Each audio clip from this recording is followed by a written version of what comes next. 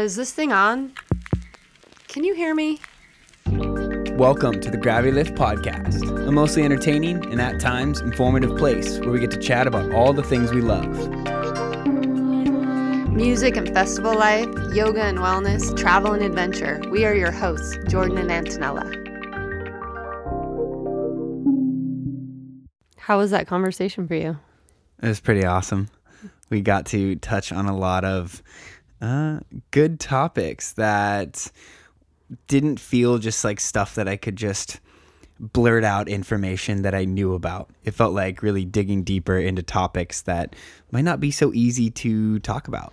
Yeah, and I love the way it began with something as simple as creating exercise habits and a workout routine, and then evolve to things like psychedelics and relationships that have been challenging, and the way that we evolve as people. I think it was impressive how deep and it ran and how long. This was a lengthy one, over 2 hours, but totally worth digging into.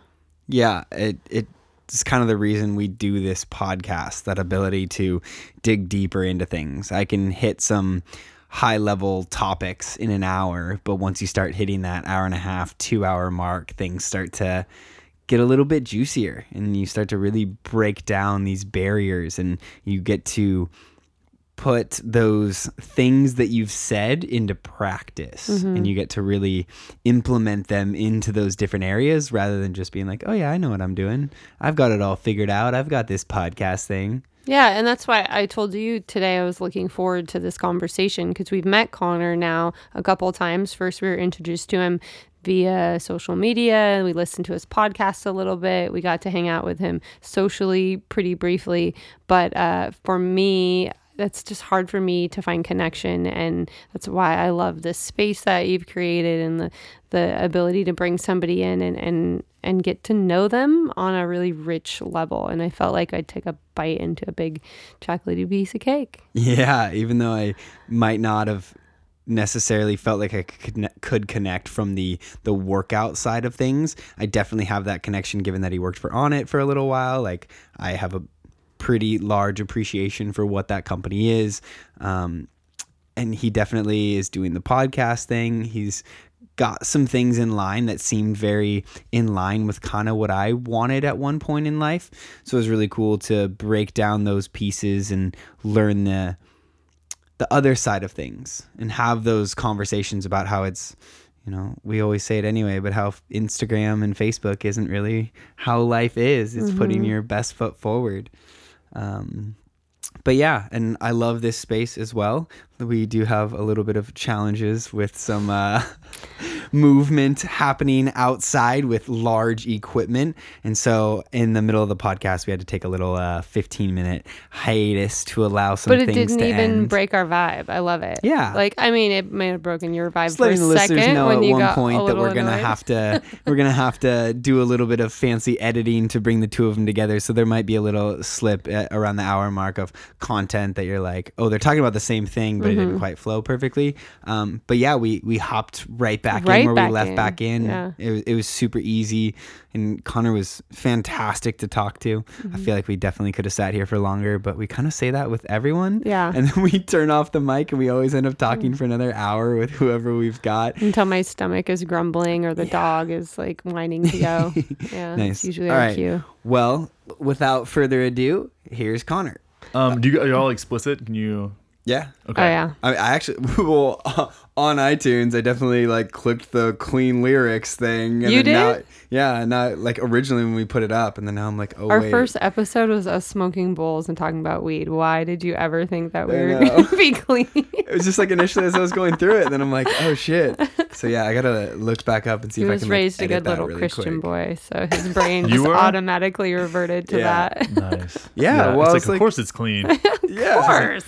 Remember the first MA? Was it MA? Is that what it was, or was it explicit on CDs? Yeah, I thought it was explicit. I think it's explicit, and then video games are immature. Yeah. Yeah. Was Green Day Dookie? I got it when I was 13 for my 13th birthday, and I got that shit taken away the day after my birthday. Yoink. I was jamming in my room. They're like, "What the fuck are they talking about in there?" Yeah. It didn't work though. Dude, my parents tried to take my first CD away. God, we should just be recording. But my parents took my first CD away. Are you not Eiffel recording? 65. I am, but good. we haven't Let's done our intro Leave and it. whatnot yet. Because it was Eiffel 65, and the song, I think the lyrics are like, living in a bubble, baby, the bubble's not reality, it's just inside your mind. And my mom thought it said Bible. It was like, the Bible's not reality, it's just inside your mind. And it was like, you can't be listening to this. And I was like, shit, really? Trying to take this away from me, you don't even know the lyrics. Well, and it's not even out of all the things you could have been listening to at that age. Yeah. Like, really? It's like That seems- Euro pop. That seems like a poem almost. If you just Right? said that differently. Art. Dude, Yeah. Eiffel 65, if that was my very first CD, it was a great CD. Do you know who that Brings is? it back. I don't even know who that is. No. So- You remember Sing that, a little bit. You remember that song, I'm Blue? Oh, really? It was Oh, off- wow. It was yes. off that album. That was the one. You got that confiscated? They did for a second, and then I like showed her the lyrics, like in the back. You know how they used to put lyrics in Yeah. the CD front? Yeah, so I like pulled that out and made her read the lyrics, and I was like, yeah, it says nothing about the Bible. It's talking about a bubble. Come on. Come on, Mom. Come on, Mom. Come on. My kids had all sorts of explicit lyrics, and I couldn't take it away. I just Her couldn't. daughter was like 13 years old playing GTA, just like killing hookers in the streets on video games. I didn't love it, but I also was like, if I try to take it away, there's going to go to their friend's house and do it. So I'm just going to Yeah. not make a huge deal out of it. Yeah. Yeah, we would like She take phased out of porn that. and then hide it like intermittently around our house. Like it was before. This is before. I would get Napster when I was a kid, but it was the things that we tried to like hide from our parents. It was like CDs, and then we found these magazines. I don't even know where we acquired the magazines from. And we like put them in. I remember one time really clearly. So I lived out in like in the middle of nowhere, kind of Texas, like 8,000 person town in the Bible Belt, and we had a bunch of like magazines, like these like really terrible porn magazines that we'd acquired somewhere, and we put them in an old duffel bag and then put them underneath this trailer behind our shop, like the shop behind our house. And my granddad was back there weed eating, and we were on the trampoline, and we could see it happening. And he you're finds like, this no, bag, like and slow we're just like- motion. No. and he like opens it up, like, what the hell is this? Like, it was it was a really not a good hiding place at all. It was No. basically in plain sight. Yeah. It was like when you hide Easter eggs from little kids, but they're like on the bushes, you know? And he opens it up, and I was like, man, we're in for it now. Did he go right to you guys? Did he? No. Yeah, he Yeah. knew who it was. Yeah. It was me and my brother, who's a year younger than me. It was, yeah. How but did we, you explain We yourself? blamed it on my cousins. Okay, that's smart. That's the easiest way Yeah. to do it. Yeah, those guys they've both done some prison time. Like they were like the scapegoat for all of us. It's like it was them, it wasn't us. I just blame shit on Like- my sister's boyfriend at the time. Whatever asshole was around. Like, dude, it was totally him. That's helpful. It is. You got to have Yeah. somebody to put it off on. I didn't really have a good scapegoat, but I just didn't get caught. It means you have to take sneaky. responsibility for your actions. No, I was just super sneaky. I got away Nice. with a lot of shit. All right. Well, we've got Connor in here for another episode of the Gravity Lift podcast. Welcome. Yo, So, glad to be here. what brings you here To Seattle? to Seattle? Yeah. Yeah, so I guess it's been about a month and a half. I've been in Austin for 8 years, and before that I was in I grew up in a small town in North Texas, and then I went to Texas State, and I've been in Texas my whole life, and I was kind of over it. And I had my podcast, The Realness, and I had some things I knew I could live just kind of out in the wild. I don't want to call myself a digital nomad because I think it's super douchey, but just kind of going and wandering around. And I had a lot of places I wanted to visit and a lot of friends I wanted to visit. So I just kind of uprooted my life. My lease was up, and I packed up all my stuff, stored it all, and went to Toronto without really a game plan of where I was going to end up. And then 4 weeks later, I was in Seattle, and here I am. So you're on the start of this wandering journey of yours. Yeah, I knew I was going to go. I had a few stops that I knew I'd make. So LA is one, Toronto was one, and then I'm going down to Soltara in Costa Rica. Wow. So I'm going to be down there in late November. We're scouting that place out for the next Realness retreat. So I'll be down there, but there was a few stops, but I knew there would be some places in between, and it's been really cool. It was a very conscious choice to become ungrounded. Yeah. Yeah. So you got some headsets and you do a podcast, and you are the first guest that we have had on our podcast that has their own podcast. Oh wow. Yeah. We've had people of all sorts of walks of life and DJs and whatnot. Well, everyone we've had on says that they want to have a podcast, but they just don't have one yet. Yeah. All the cool kids want to have a podcast. Well, that was one of the things is like when you and I were hanging out recently, we talked about like, oh, what podcast do you listen to? And it was like Joe Rogan. It's like, well, yeah, that doesn't count. Like everyone listens to Joe Rogan. But like that was always so great is Joe was always having people on his podcast and being like, dude, you should have a podcast. And I'm like, what the fuck are you talking about? Like, what am I going to talk about? And he's like, I don't know, anything. Start a podcast. It's like the Joe Rogan stamp of approval because he would tell people that were really good. Yeah. You know, he's like, oh, I like this conversation. You should start a podcast. You're good at talking. Yeah. I like conversing with you, and I talk to a lot of people. I mean, that guy, he's putting out probably 12 hours of podcasts a week. That's super impressive. Yeah, on top of being a full-time traveling comedian. Yeah, and commentating MMA. Yeah. He's got and crazy, dad. Yeah. And dad, yeah. You forget about that because he's so good at hiding his family from the media. Yeah. Mm-hmm. Like I googled one time, I was like, "What is this guy's Can't life find like?" anything. Can't find nothing's out there. He talks about his Smart. daughters, but he doesn't talk about his wife at all. You never hear anything so about good. his wife. He's so good at it because I mean, they'll do people, especially with someone like Joe, they would just crawl into his life and just fuck with all of his stuff. It's crazy because everyone's trying to crawl into that life. But so that was kind of my inspiration for starting a podcast was him in general, and then as things have grown, podcasting is kind of the new medium. And you have quite a few podcasts under your belt. What kind of brought you into this podcast medium? Because that happened, like you started several years ago, right? 2 years ago, it's maybe about 2 years now. Yeah, pretty and close. you just recently uprooted your life. Yeah. How did that work? Well, it's funny, man. I coached CrossFit since 2010 to 2017. So I started coaching before I graduated college. And it was fun. That was like my currency or my kind of form of communication was helping people move. And over that course of time, I really started caring more about the people than the fitness. And once I got really clear about that, I knew I had to leave fitness and kind of go out on my own. But something that was really common in the gym was that they would have these like Connorisms, these things I would say, these quotes, because what would happen is when you get efficient like in yoga is the same thing. When you get efficient at teaching the movement, well, then you can start weaving in other things in the class because it's a movement philosophy, and that manifests in your life in so many different ways. Like your time in the studio or your time in the gym is kind of your life under a microscope, and how you do anything is how you do everything. So I started using that hour as best I could to impact lives outside of the gym. And that was through the fitness and business. I started listening to guys like Tony Robbins, of course, like in the very beginning. So it's like audiobooks, and Simon Sinek, the book Start With Why completely changed my life. So I started getting into really an audio as a medium. And then through Rob Wolf and the Paleo Solution podcast back in the day when I would be driving, a few hours. So I started loving podcasts. And then once I presented, I was coaching 5 hours a day, at least 5 days a week. I got a lot of time under my belt speaking to people and understanding people. And I started getting the itch to have a podcast, and then Joe Rogan's podcast really opened up my eyes to what a podcast can be and how much information can be transmitted through that medium, And then a couple of people really, I have to say Chris Ryan was the one who made me understand why. And I was actually deer hunting. I was sitting in my deer stand, and I was up in a tree just kind of waiting for the evening to come. And I realized that I didn't necessarily need any more of information. So Chris Ryan is the author of Sex at Dawn.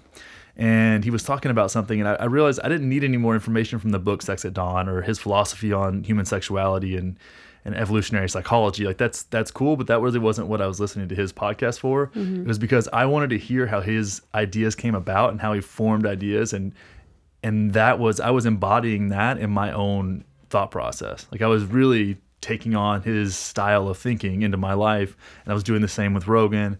I was doing the same with like Duncan Trussell and Mark Manson later on. So it was really fun, and then I started feeling like I started seeing that have an impact in my life and the way I was having conversations.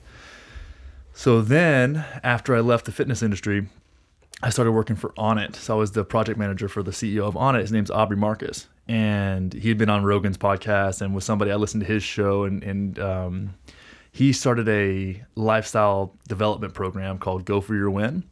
And one day, it was like 2 weeks into the program, and I'd helped him get the program off the ground, and I was the community manager. So I realized that people were asking a bunch of questions, and I felt like I could field the questions because he was doing a Facebook Live into that community, that online Facebook community every week. So I started jumping in. I was like, hey, I'll do a Facebook Live just to answer some of these questions. Mm-hmm. And people loved it.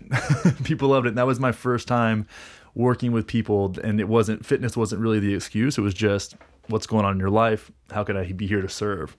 And that was my first voice to an audience. I think it was about 800 people in that community, and people dug it, and they started asking if I could start a podcast, and that got some attention from the people that I worked with and the people at Onnit. So we actually formed the Pleasure Monkey podcast was the name of the first show, and that was kind of formed an association with Onnit. I still have Onnit as a sponsor now, and have been super supportive of me. So that's kind of the whole origin story there. I definitely want to unpack the Onnit stuff a bit, because Onnit has definitely been a big company for me in my life, especially, obviously, again, going back to Joe Rogan. But Aubrey kind of felt like this younger offshoot spirit of Joe Rogan that popped up without the name and the credibility. And then he just kind of like built this little empire through Onnit. And I have spent thousands of dollars on Onnit supplements and different things. I've always kind of been that kind of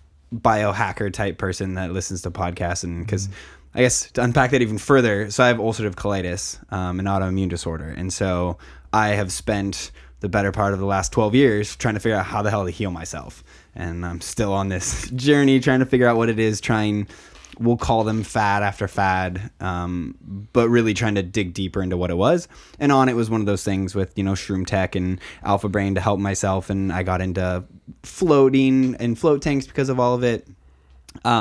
So with Onnit, like how you were in Texas and you're doing CrossFit stuff, were you doing like CrossFit through the Onnit gym, and that's how you kind of became a part of it, or what? So I was actually around Onnit before the Onnit gym existed, or the Onnit Academy even. So if you look back, I was scrolling back through some old Instagram posts, and I have a picture of the old bottle of Alpha Brain, because I was in Austin, and that's where Onnit's headquartered. And I was actually Whitney Miller's personal trainer in college. So that's Aubrey's girlfriend. Yeah.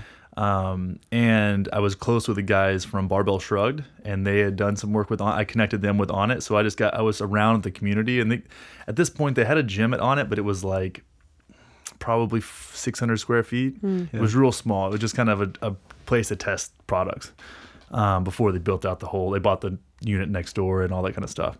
So I got plugged in, and I was doing CrossFit, and I was trying some different supplements. I had listened to, of course, Rogan, and then I started using Alpha Brain during just on normal days, and I was doing high volume trainings. I was a competitive athlete, and I started noticing the effects that Alpha Brain had on my aerobic training mostly. Like I could stay focused. So I was doing like on a Concept 2 row where I'd probably do 10 to 15 500-meter repeats, and I could stay focused on my pace. I noticed much different, and then I started noticing it when I was doing work. It just it wasn't as subtle as I thought it was going to be. I was like, this is kind of whatever, and it made sense and it worked. So then I started under like investing. Mass fatigue, your brain was functioning at a higher rate.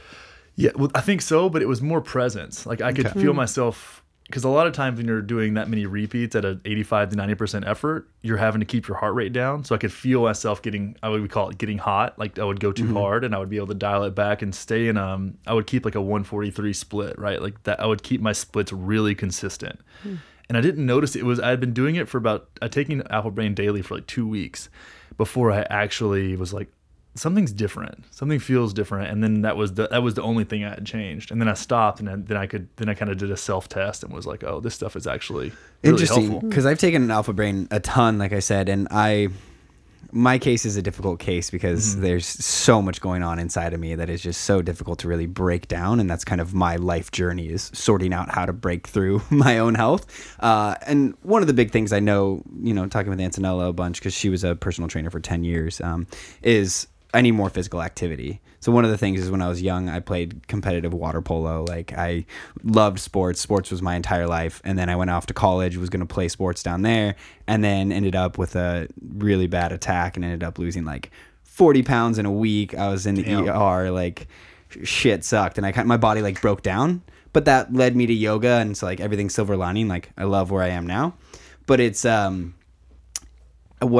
what brings me to that is that like taking the Onnit supplement and a day-to-day supplement never really made me feel like I was at an elevated state. And so that's why I asked if that extra activity level kind of brought that focus in it. And I feel like that seems to be that extra piece.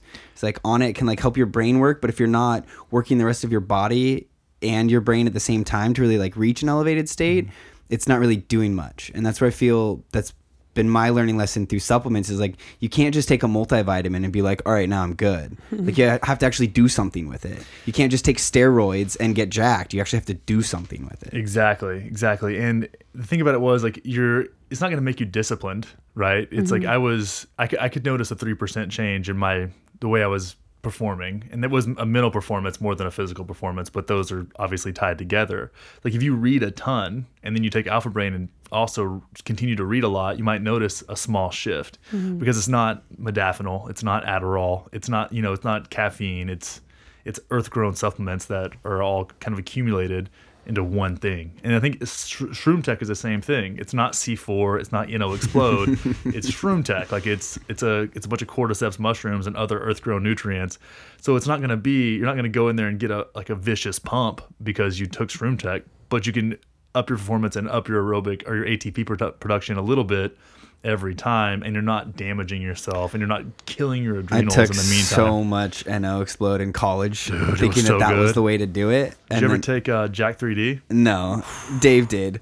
Dave took everything under the sun, and my roommate took a bunch of other stuff. All I stuck was with No Explode because I'm naturally vascular anyway, so I loved the just like shredded, dude. I loved a little pump from it in college, but then I think that's really what led to my decline in health. That freshman year was when I was taking a ton of it. I was in the gym all the time. I'm like 163 right now. I was 193 and just lost like 45 pounds. Just everything disappeared. Dude, it's rough, man. It's like I remember the first time I took a pre-workout. Just different. It's a different level. He's like, whoa, this is crazy. And it tastes like Kool-Aid. And then you go 1 scoop to 2 scoops. Yep. And I was drinking like so much whey protein back in the day. Like, yeah. I would love to see if you could just like have a pile of powder, like how much whey protein I've ingested in my life. Because I don't do that. I ate myself into a dairy allergy. Yeah. So did I. That's part of why I think I can't tolerate dairy anymore. Is I was 100%. Whey protein shakes every day. You came from the fitness background too, right? Yeah. I was at Gold's Gym, and I did just the training route, and then got into the management of trainers and kind of saw the behind the scenes bullshit that I did not want to be a part of, and realized that unless you're going to be part of the management side, you top out so quickly when you're working for someone else. So I took off on my own back in like 2006, I want to say. I don't even know what year. And then I just started to see clients privately. I would just go to them, or they would come to me, and I did that for a really long time. I still have a couple left even now, but I loved it. And part of it was I loved to work out, and I still love to work out, but yeah, I never got into the fancy supplements. I'm not even good at taking like birth control or multivitamin or yeah, she's so bad at taking her stuff, bad. But she's got that dedication for it anyway, and she can go work out, and she loves to do it. For me, like I struggle so much getting out of bed to do the physical work, and even if I am out of bed, like to do other things, like I really struggle with that extra piece to be like, just fucking do it. Yeah, I had to hack that for myself for a long time. I mean, because I was competing. Most of my training has been around competing against something. And then when it's just competing with yourself, it's a whole different conversation. Exactly. That's been my issue, is like I would do competitive sports, and then all of a sudden it was like, oh, well, I don't do those anymore, and I am not at a level where I can compete on a school basis anymore. So then I got into yoga and got like quote unquote competitive with that, which is the exact antithesis of what yoga is. But I was like, oh, I'm fucking good at yoga. I can do this thing and be really good at it. And then went through teacher training. It was like, oh no, this is so much more complex, and I can do so much more with it that really triggers the part of my brain that makes me tick. And that's the tough thing, is that like working out, like it is necessary in order to keep your brain at optimal like working capacity, but it's really easy for me to just fall back on not working out because I just love to think and watch cool things and read cool things and like Just be super cerebral. yeah. Yeah. And so I find myself being too cerebral, but then I find my mind starts to wander because I then don't have that discipline to come back to doing some physical routine. And where she notices it the most is in my attitude. Just like I'm a million times better if I've worked out. And it's really hard. There's a progression though. So there's the hey babe, do you want to work out, and that whole thing, and then okay, well, we've decided that it's gonna happen, and then there's sort of me pulling him along, and then we get there and he's in a shitty mood for like at least the first 10-15 minutes that we're working out, and we don't work out for very long, so this is a good chunk of it. He's just like mad about being there, and then there's this shift that happens and he's more like giggly and talkative and he's like getting into it, and then I'm like, all right, well, we're done, and he's like, oh, okay, and you could tell it kind of like wasn't that bad, and then he's in a great mood the rest of the day. But it's like Groundhog's Day. It's like he wakes up and he forgets that was a good thing and that he enjoyed it, and he goes through the same struggle all over again of like, I don't know, I have these responsibilities and do I have time, and what about food, because food's always a big issue for him. Huge. So like eating at the right time is really important so that he can actually feel like he can work out. And it's a little bit of a struggle for us relationship wise, I will say, because I do think that I tend to go in mommy mode because I've been a mom for 20 years. And so that's just kind of what I do. And also being a trainer and helping people feel better and be happier for a long time. It's like, of course you want that for the person that you're with, but I can't be his mom, and and I'm not competitive with him, and he's not paying me. I'm not his trainer. And so how you like inspire your partner to want to come do these things, it's tricky. And so I've just learned, I just go do it myself, because he seems to work well if I lead by example. So if I'm like, all right, well, I'm gonna go work out, and I go do it, every once in a while he's like, okay, well, I think I'm gonna come too, and I'm like, okay, cool, like, yeah, come. Yeah, I think there's a lot to be said about that. Oh, we're good. Okay. Yeah. I definitely have to like change my relationship with working out. And that's the big thing. Because for me as a kid, I guess I'll say as a kid, but when I was like 18, 17. Still a kid. Yeah. Well, at 29, still, I guess, kind of a kid. But yeah, a kid at heart, that's for sure. But like at 17, I would like go to the gym with my friends, and my friends would all be like jacked. And they would love to work out, and they would get such a thrill out of it, and they could bench so much more than me. They could do so much more than me. And I was always like, felt like I was behind. And then I go to play water polo down in California, and the coach is basically like, you're too small. You need to gain 30 pounds if you actually want to play competitively. So then I hit the gym being like, fuck, I'm too small. I got to get bigger. Let me take gaining supplements. Let me take, everything I can. And then I'm this tall, skinny kid trying to work out in the gym, and I'm getting like made fun of, but like in a friendly way. Like, they were all my friends, but they're all like giving me shit because they're all like stronger than me or bigger than me, or like, I don't know, I've got a super tiny waist. And so they're always like, this one kid would always grab my shirt behind me and be like, how the fuck are you so skinny and have biceps that are that big? He's like, it makes no sense. So like, I have this weird relationship with working out that always felt like I had to do it for like someone else or for something else. And I just need to change that relationship because I need it for me. Yeah. Well, I think a lot of that, what I see in my clients as well, because I came from the CrossFit world, right? But I would say like strength and conditioning sport. So CrossFit strongman. So people came to me, and I'm a big dude. And the difference in me and Jordan is like, he's got small hips. I've got like brick hips. Like I'm like a rectangle, And so people came to me, and I knew that they valued me because I could help them move weight and get strong and do these things, which, the truth be told, I didn't choose my bone structure. Yeah. So a lot of this has just happenstance. Like I didn't deadlift 600 pounds because I deadlifted often. I deadlifted 600 pounds, had big ass hips. Genetics. Yeah, a lot of it was, and it's also why my back's completely trashed. But it was an expression of values. Like I valued being able to have a role in people's lives. So it's funny. I did ayahuasca when I was at the right before I closed my gym down, I was working out the following week, and I was like, why do I even do this? I don't even understand anymore.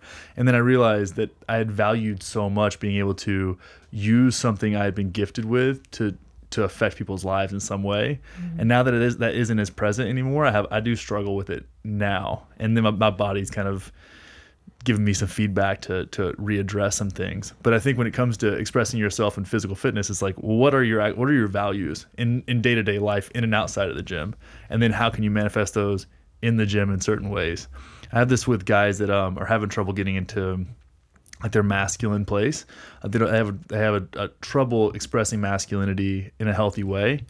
And the funny thing is, I've seen this, especially I'm actually looking at moving to Encinitas, California, but there's a lot of guys, there's like a lack of masculine men down there, which is kind of why I feel called to be down there. And it's like, listen, bro, I know it's going to suck, but I want you to pick this sandbag up, and then you're going to carry it over there, and then you're going to drop it, and then you're going to pick it up again and carry it over here, because you're going to get into your man brain. And that's your workout. Like, I don't need to do some lame gym workout. I think that's the thing too that that's what I got used to. He does way better at is like, I would much rather work out outside or go on a hike or just move shit and be active physically, because at the end of the day, if I don't, I'm not as happy and I'm more anxious and depressed and insecure. And so I really don't care about aesthetics. I gave up aesthetics a long time ago, but I work out because if I don't, I'm a bitch.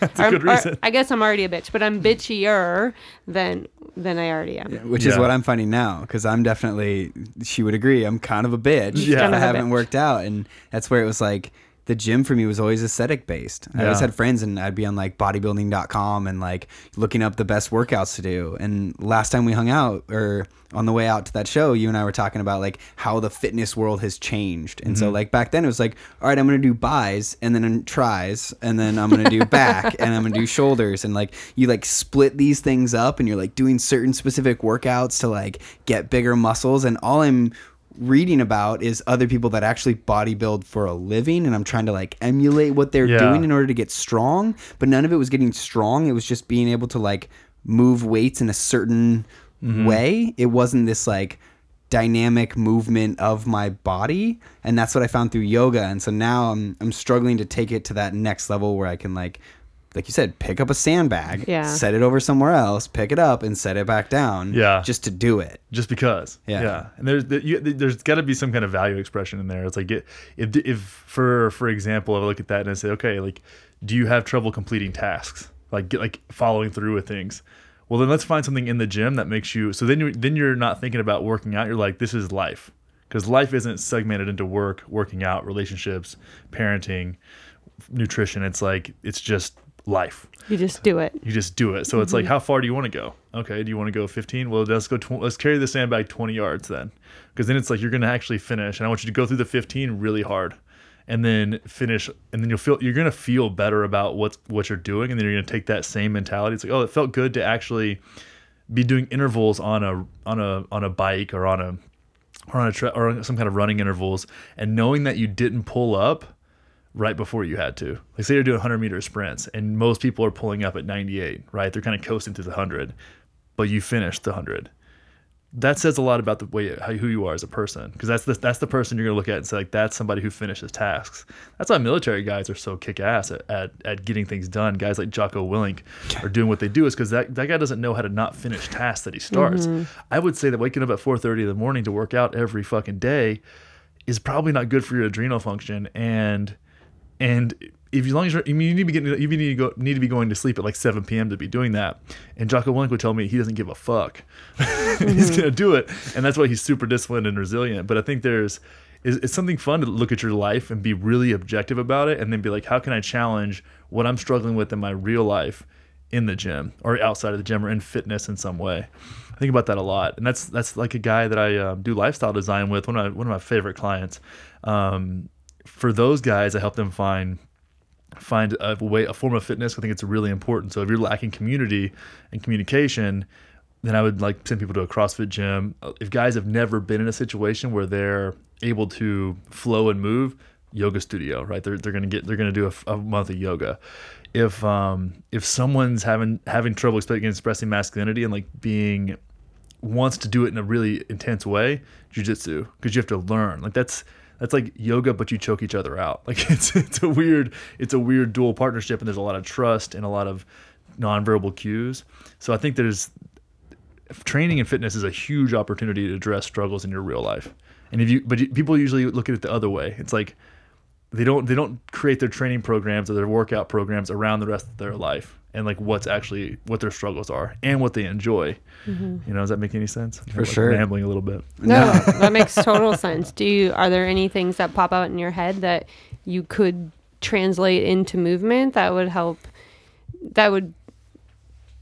not just not to say that you need to fix your life, but that would complement your life in a way that it wouldn't seem like such a chore. It wouldn't seem like it's taking time away from the other things you need to be doing, but rather helping to increase the productivity of everything that you do. I think one of the biggest things that I can say about it all is community.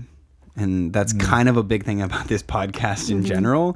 But I feel like I need a community in order to be engaged in something. And it's like no slight to you, but like you're my wife. So it's like we can do stuff together, and that's like my community, and I definitely enjoy those times, and it makes me better. But there's something about me that needs like a group of people, and then maybe that's because I grew up playing baseball, basketball, soccer, water polo, like football. It was like always this team engagement sports, and like those people motivated me to do stuff. And so like when I came to your classes at Balance, like there was a community. We had like that Friday Fusion crew. Like there was this crew of people that was like, no, I need to show up because those people are going to be like, where are you? And that kind of, I don't know, that need to like be a part of something is really strong. And I don't feel that as much, which is hard because like we've created this like almost compound of this place where we live, where I've got my studio here, like we've got the dome, like I work on the property, like we've got our yoga studio set up here, like I literally don't have to leave this property other than to like go grocery shopping. And it's amazing. Like it's literally like everything I could want while still being in the city, but at the same time like I really want that community. And so I've gone and done jiu-jitsu once, and I would love to do it more. But again, it's like really hard for me to show up to a gym solo and then meet people. Yeah. And when I was young, it'd be challenge. Like, let's go to the gym. And it'd be like, oh, either my frat brothers would come to the gym with me, or it'd be like other dudes that I was like trying to work out with water polo. Like there was always something. And I think I struggle with needing that group dynamic to really like motivate, to make it a part of something. Yeah. A lot of people are like that. A lot of people need the community or love, like just, I want to say need, but enjoy it. Yeah. Or prefer that. The group fitness thing is huge right now. I'm glad to see group fitness changing in a positive light, because I feel like group fitness is jazzercise. Yeah. And that was kind of the main thing, is there's a lot of group fitness that I feel like doesn't really do the right things. And I feel like that's changing now. There's a lot of places that are doing that type of group fitness. Yeah. And I assume you encountered a lot of that at On It. I did. They have a lot of different programs on it as well. I mean, but I've been solo for so long. I mean, when you're competing, no one's going to follow that regimen unless they're competing as well. So we're talking like 3 hours a day. I mean, it was just it was my world. And I enjoyed having people join in if they could. But when you're also on one thing that we've really valued, and I followed, like OPEX is the company that I followed their training programs. And my coach was a coach from Training Think Tank. His name's Max El-Haj. So I had these really high level developed programs. So if you weren't a competitive athlete, and then I also wasn't changing it for anybody else. But On It was really cool is the community aspect there. Since you're using odd implements so much, like the mace and the I'm not going to consider kettlebells an odd implement at this point. They're pretty standard. But the mace and but they are, for the average person, they are odd as fuck. They're definitely more odd than a barbell. All of my friends that I used to lift with, no one ever uses kettlebells, and she's always talking about it. We have kettlebells and we use them, and they're great. And that's one of the things I would love to use more. But like using a steel mace, like that sounds cool as fuck. It's like, really cool. I want to do that instead of like bench pressing.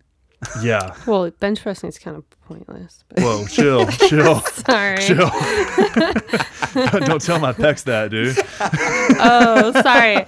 That's super helpful for aesthetics and for popping boobies, but otherwise, kind of. I actually don't even. I've thought about swearing the barbell off for a full year. I don't think that's a bad idea. No, you just got to be in the proper gym to be able to do that. True. Yeah. But I haven't. I mean, I was snatch and clean and jerk, and I haven't benched very much in the past 5 or 6 years, but it came up every now and then. Some close grip. I fucked my elbow up recently, and I think that was from chest to bar, strict chest to bar pull-ups and close grip incline. I was trying some different stuff out and I got into a wonky position, I guess. Yeah. How have injuries affected you? Because injuries are a huge thing. Like, that's what fucks with me the most. And I know everyone has some sort of injury doing something, and it's always like, I don't want to. My shoulder's hurting today. I want to say, like, the past couple months I've also been traveling a ton. Yeah. So I've been doing more yoga than anything, and I've been feeling more called to do more yoga than anything else. It's not, I want to say I don't feel motivated to go to the gym and do what I used to do. I'm not capable of doing the things I used to be able to do. Like, I would go in and do, I could jerk 375 pounds, so I could put that over my head. So you could jerk a 375 pound dude? No, I could if I wanted to, and it would be great. It's a lucky big man. Wait, so how old are you now? 31. Okay. So you're only 2 years older than me. Yeah. So why do you say your body just can't do what it used to do? Well, no, it's that the way that the place that I'm like stuttering off my ass over here. The way that I got to where I was, like, I don't have that time to commit to fitness, nor do I want to compete anymore. Yeah. So once you take that element out, it's like still love to train. I like to train. I like to give myself 2 hours a day. 2 hours a day, but that's 10 minutes on an assault bike, getting warmed up, and then doing some flow movement intervals, and then doing some single leg hinging, and then going into some kind of core piece with an upper body push piece. Like, it's a whole different, what I would call, like, functional bodybuilding. Yeah. Mm-hmm. So there's a little bit of weightlifting in there, but not like, I'm not doing a shit ton of snatch and clean and jerk, or really trying to get better at snatching and clean and jerking, which are like Olympic weightlifting movements. And I'm not going to deadlift 600 pounds probably ever again. It's a phase. Like, I went through a definite Olympic phase and I loved it, and I just don't think you need to do it forever. Like, you get to a point where you're like, all right, that was cool. Now what else is out there? And the people who do stick with it long term, like, that's their deal. But I think you just have a lot more going on. And like Jordan battles with is the cerebral side, or the side that's like, what else is out there? And it doesn't mean that you're not active or you're not going to do physical things. It just means it's not. Yeah. It's going to keep evolving as you do. Well, that's the thing too, when I talk about what you want more of in your life and manifesting that through fitness, is like, I thrive in curiosity. Curiosity is one of my favorite aspects of life. So for me, putting myself in a room where I'm the worst at something, and maybe not the worst, but it's not good or unexperienced, and I have to listen more, and I'm willing to be taught. That's something I haven't done in a physical setting in a long time. Because I was coaching, I owned the gym. I could go to most gyms in the country and be in the top 3 athletes in the gym, if not the best. Right? That's just because I gave so much of my life to it. It wasn't privilege. It was definitely earned, because I grew up as like a fat, pudgy, awkward kid. And I had to figure that all out. But now it's like going to a yoga class where I'm challenged and I'm having to listen and I'm having to try new things, and I'm getting into a flow state because I'm outside of my comfort zone, or going to like a kettlebell flow class I've never with a teach somebody I don't even know, and just listening and not letting them know that I coached for however long, and not trying to stroke my ego off by being like, oh yeah, I used to be this guy that did this thing. It's like, just shut the fuck up and go to the class and listen, because you haven't done that in a decade, and that might be really good for you. And then you could probably listen better in conversations, and you might learn something if you just keep your damn mouth shut. And that's something I wanted more in my life, so that's what I've brought into it, and now I'm finding myself back into a little more balance with it all. But when you're competing in that, I value competing so highly, there wasn't space for it. And that's the big theme of my life over the past year, is creating space. Because I can't just keep hoarding things. I have to create some space, get clumsy, let something new in, and then let that settle out, then go create some more chaos, and then let go of something else. And then that's the process of life. I try not to keep a too firm of a grasp on things that used to serve. I think we get stuck in that a lot. It's like, oh, this used to serve me at some point, so it must still have some kind of functionality. And it's like, No, dude, that's like keeping a tin can that used to have green beans in it. Like it was something at one point, but now it's just a fucking piece of trash. Yeah, and people do let the it same go. thing with goals and their thoughts on what they think they want from their life. They get stuck on, I don't know, I think tiny goals, really. And then they go, oh, well, that's what I want. But really, like, think bigger. Like, what is the overall encompassing vibe that you want to create? And then quit nitpicking on how that happens. Yeah, I think people get stuck on how it's gonna happen. Yeah. Like, oh, I decided this is what was gonna happen. This is how it was gonna happen. And I mean, that was my whole 20s. When I opened the gym, I'm not gonna say it was a mistake, but it wasn't a smart move. You know, I go back and give myself advice. I just had blinders on. I decided when I was 19 years old that I was going to own my own gym. And I did when I was 26 or 27-ish. I had just turned 27. And I did it. And I overlooked some outrageously amazing opportunities to do it. I was extremely good at what I did. And I was closed-minded, and I was extremely naive, and I didn't ask good questions, and I thought that I was entitled to success because I worked hard and did it for the right reasons.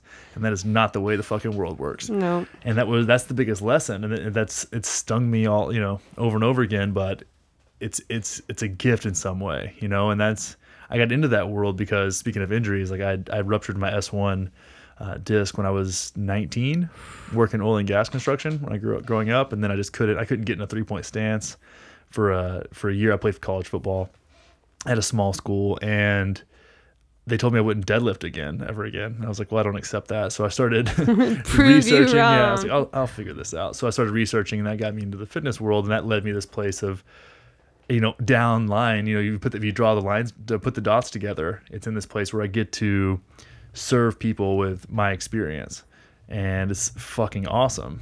And it's a constant, and it's funny when you accept that role. It's like, okay, I feel called to this. I'm gonna accept that. It's like the universe conspires to make you earn it a little bit. It's like, okay, I'm gonna teach now. It's like, all right, cool. Well, now you got to learn and teach from a place of learning. See if you can pull that off. Yeah, that's really, I guess, to wrap up my thing. That's what I'm struggling with the most, is that I've spent my entire life researching. Mm-hmm. Like, I know the information. It's all there. And yeah, it sounds like there's someone outside. Yeah, I thought I heard something. All the research is there. I know it. I know in my head. Like, I guess that's a little over egotistical to say I know it all, but like, I've done the research. I've put in the work on that front, but I haven't put in the work physically. And it feels like that's the next step. And we keep talking about like working out, but like that really seems to be that solidifying piece in life of like literally the hard work.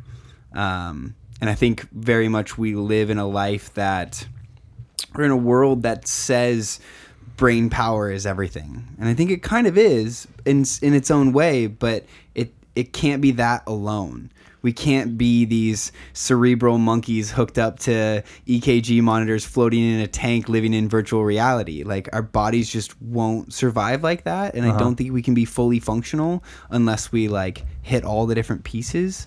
And I think working out is one of those things that's very lost in our society of what's necessary. But I think people are still doing it a ton. But so for me, it's like, how do I get in there physically? You gotta find the itch you want to scratch. I think physicality has gotten lost. I think that to talk about masculinity even has been, that word is almost negative at this point, especially with things like the Kavanaugh hearings that are going on now and all that kind of craziness. It's weird. It's a strange time to be a man or anybody who wants to be physically dominant. Right, it's a weird thing. We've even knocked on people who have big biceps and like to do bench press in this conversation as a joke because it's like a trope, right? It is funny, but there's something there. There's a reason people want to do that, and there's an itch they're scratching with that. It's funny, man. But for you, it seems like a point A to point B thing would be simple and effective, and not, because if you have a tendency to get super cerebral with things, you need to not with fitness. Well, yeah, because all I'm thinking about is point C, D, E, F, G. Yeah, it's like, well, but it could be this way, and it's like, but it's not. Do the thing. And if my do the fucking work. Yeah, that's literally the epitome of it all. Like Stephen Pressfield. Like, do the work. Do the work. I love that guy. Yeah, dude, it's funny, man. Hard work is actually kind of lost on society a lot too, I feel like. And these guys like Gary Vaynerchuk and their completely over the top way of expressing themselves is needed in a way. You know, look at this, like, no, dude, if you want to make something happen, you got to do it. And what did he say? He said something on the other day. Of course, he had like a meme or some shit. It was like, yeah, you have time. You just chose something else. And that we don't look at that enough. It's like, well, you chose this for yourself, right? Like you're choosing your day for yourself, at least, for sure, and your relationships. And it doesn't matter if you're choosing not to change, you're still choosing that choosing not to is still an action. So it's really interesting to see that. And we don't, there's not a lot of just grit work, you know, a lot of that fitness has gone away. I mean, fuck, look at Instagram ads and YouTube ads of guys that want to tell you, like, oh, if you want to look like Christian Bale and Batman, it's like, what? I want to look like Connor Moore in my real life. I look like Christian Bale in The Machinist.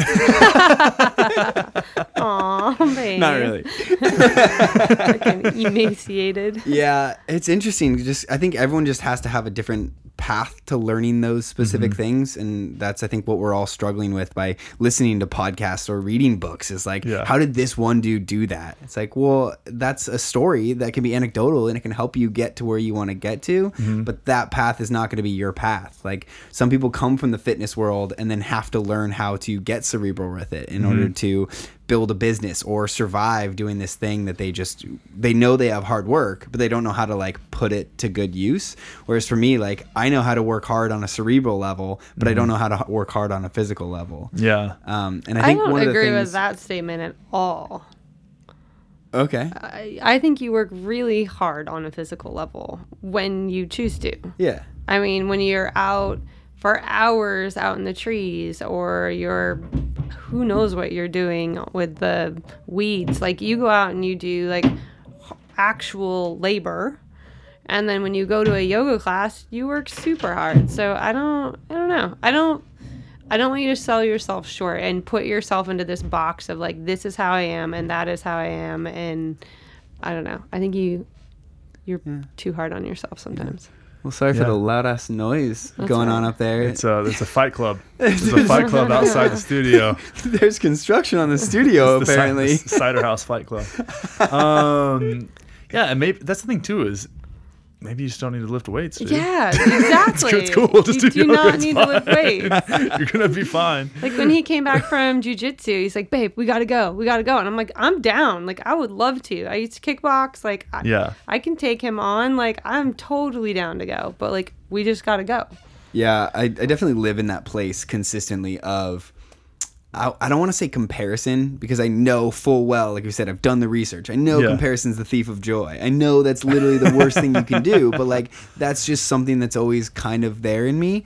And to bring back up the analogy you said of like having a can of beans and you've already eaten the beans and you just have the can left, like that same situation is kind of reminiscent of psychedelic drugs for me, where like a lot of fitness people are getting into psychedelic drugs because they realize that it can unlock this potential to take you somewhere else. And I experimented with those at a younger age, and so I think that's part of where my brain went, and I kind of like went the whole cerebral route, because like I did school. And school was my thing. I had to do really good in school so I could get a really good college, so I could get really good job. That's what I did.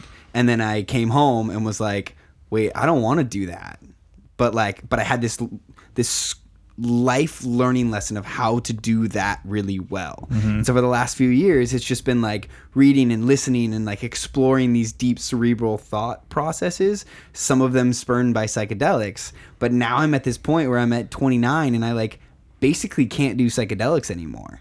Like, because of the way my body reacts to them. So like physically, my body breaks down when I do psychedelics, and my mind wants to go somewhere, but it can't because it's wrapped up in my body. So it turns into this closed loop of just like, fuck, I feel like shit. My brain can't go somewhere. So I feel like I've got that empty can of beans, and I'm like, still like, this is cool. I want to do psychedelics. I want to talk to people about psychedelics, but my body's like, no, you can't.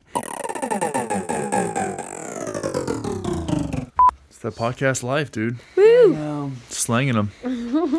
Slanging the I podcast. had a blender going off one of the back of my podcast one time at a Right? coffee shop. It's not a big deal. They're making margaritas Well, for, the and night, for the night shift. next week we're doing our podcast on a little Tascam recorder at a festival where it's going to be loud and Oh, yeah, chaotic. you're going to be a dirty so, bird. Yeah. Yep. Speaking of, we'll just, We'll roll with it. Let's talk about how psychedelics make your body all fucked up. Yeah, bring it back to that. Are Basically, we still recording? yeah, I just left it recording Oh. the entire time. Cool. It's just one of those. Yeah, I whatever. was like, we'll talk when we talk. I can snip it out however is best.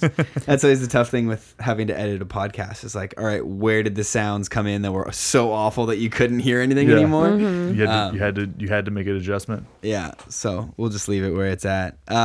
So coming back to psychedelics, on a physical level, my body just doesn't like them. And so I end up feeling like shit whenever I take a psychedelic. And I know that psychedelics are part of the reason that has allowed my mind to expand to the level it has, to be able to think critically about different aspects, to even be able to have this conversation on a real level about the fact that I need to work out to get my body and mind to work. So like, that's where I said I've done the research, and some of that research is doing psychedelics to train my brain in a different way to see things differently.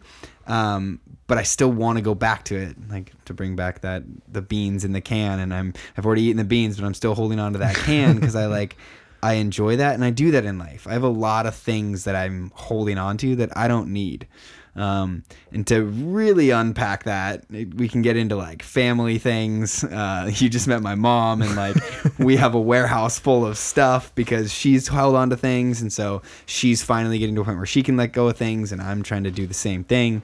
But I guess when it comes to psychedelics, I feel it's a very kind of like hip thing these days for especially masculine men to do psychedelics. And it feels, I don't know, like this, it's almost becoming this socially acceptable norm to try them in a way to break it down. But now I've hit this wall that I'm like, I can't do them anymore. And I almost feel like I've gotten what I can out of them.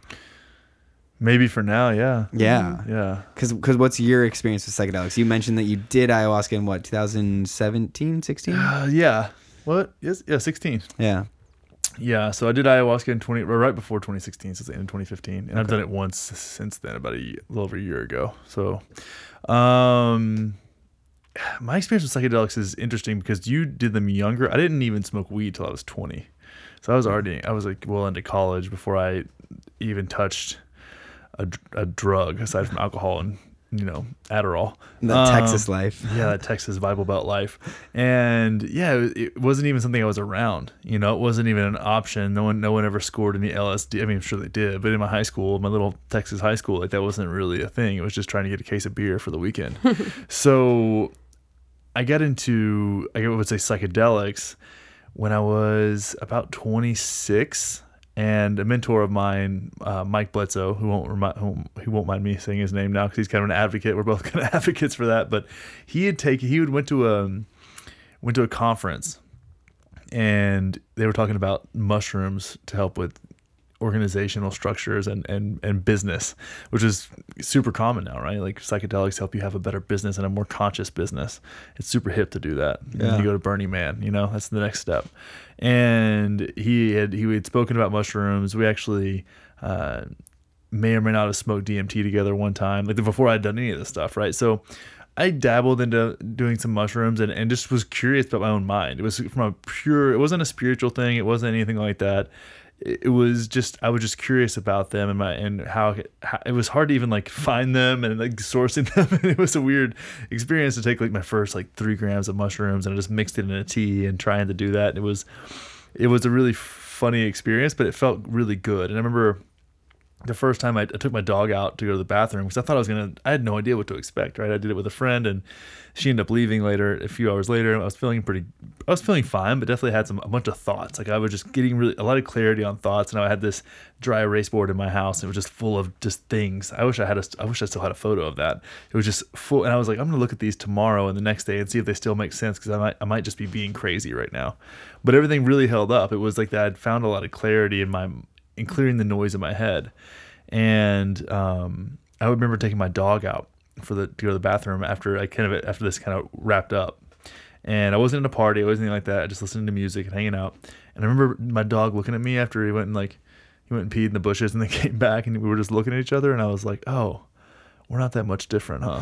He was like, no.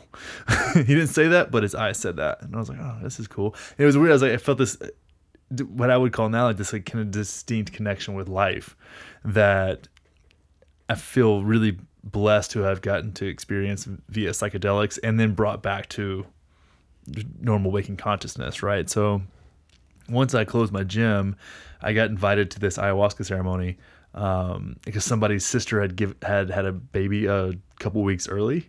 So he was excited. His niece was getting born and he had to bail out. So I just jumped in like 2 days before. I was like, all right, cool, I'm in. So I had to quit having sex and smoking weed for 2 days, which isn't exactly a dieta, isn't exactly ayahuasca prep, but that experience really changed everything for me. And I had good practitioners and I probably didn't do really good research, but I trusted the people who was connected me to them. And with that, I got a chance to feel what really deep unconditional love was. I got to ask a lot of questions. I got to understand what it meant to forgive for sins. I got to laugh at humanity as a whole. I saw some deep masculine darkness in my family and got to love through that, which was really interesting. And that shifted a lot for me. It really did. And it gave me gave me a lot of comfort for there being more than just this life and this experience, which I was still to this day I'm extremely grateful for. And then that I'm cautious and I'm not really I wouldn't say like reckless with my psychedelic use. I definitely have had sometimes, not so much with any psilocybin mushrooms or definitely not with ayahuasca, but like MDMA has been something that I have had the wheels have come off before, and I did not enjoy that at all. I can say it's the only time I've ever had like a really truly bad experiences and traumatic experiences. But I've learned a lot about myself, and I've had a lot of clarity through the use of particularly mushrooms. They're my kind of go-to. I call them Uncle Mushroom. They just kind of give me wisdom. Mm-hmm. Yeah, and you're still definitely new in that psychedelic journey, obviously. And that goes back to kind of the comparison thing that I brought up earlier of like, I have friends who will go hard on a crazy night and we'll all party and have a great time, and then at like 6 a.m. they're like, brunch time, and they'll grab a bag of mushrooms and they'll just like do mushrooms at 6 a.m. in the morning, and we're just like we're good. Like, how? But there's always that part of me that's like, I want to fucking do mushrooms with you. Like, that'd be awesome. Yeah. But I know that would be terrible for me. And every time they have such a good time, they're so hilarious. They go on their journeys and they like come find us like 5 hours later and they're all weird with it. And it's like at festivals and stuff, or just like hanging around, house parties and festivals. Okay. But like, yeah, like a New Year's party. But don't or you something. think maybe their goal with the psychedelic is more about partying rather than for sure. But like cerebral. It just comes back to that like physical level. And what's been interesting is Aubrey is so openly transparent about absolutely everything in his life. Like, he is insanely transparent from like what I see sent in like email articles and stuff. He seems to like try to break things down, but one of the things that's been interesting is like how deep he's gotten into psychedelics and whether or not, like, I've stopped following him so much lately that I couldn't tell you specifically about his journey, but it's really interesting to see people who get into it and then it becomes like, again, that can of beans that I'm in that situation where it's like they keep coming back to it or coming to something new, and it's like, this opened my eyes once, and when I came back to the real world, my eyes are shut, so I need this to open my eyes back up again. And I think that's a scary position. And I think that's where psychedelics and other recreational drugs can get people very easily. You get caught up in like, but I want to feel that way. And only when I'm that way. What is it? I think there's like a Weekend song that's like, I can't feel my face when I'm with you. That one? But I love it. No, it was a different one. But it was like, oh yeah, it's when I'm fucked up, that's the real me. Oh yeah. I mean, that's the thing though, man. Psychedelics, once altering your consciousness becomes a part of your identity, you really need to check yourself. I think that's something I've even been. I mean, I think the same thing with open relationships and psychedelics and any kind of alternative lifestyle. If it becomes a part of your identity and then you find value in that, or you get some value, it's a value display for you. Then that's the ego, man. That's not I mean, I love talking about it and I think it's fun.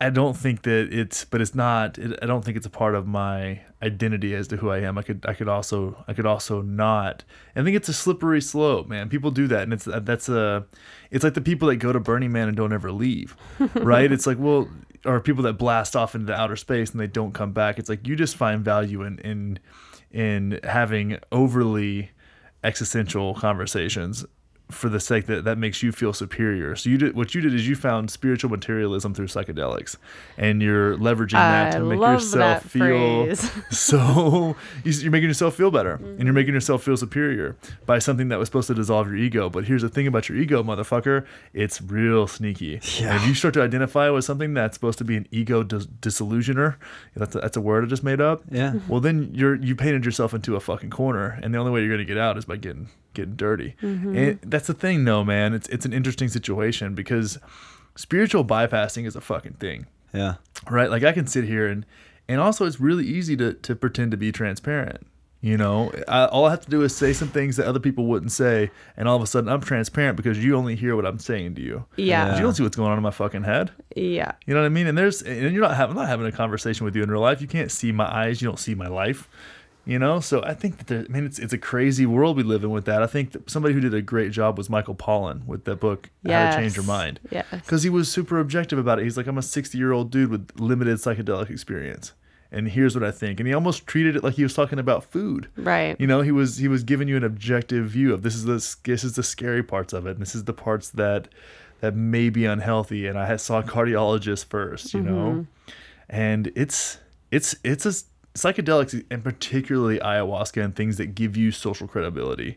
Because if I say I've done ayahuasca, everybody's ears perk up. Well, that makes my ego go, oh yeah, all right.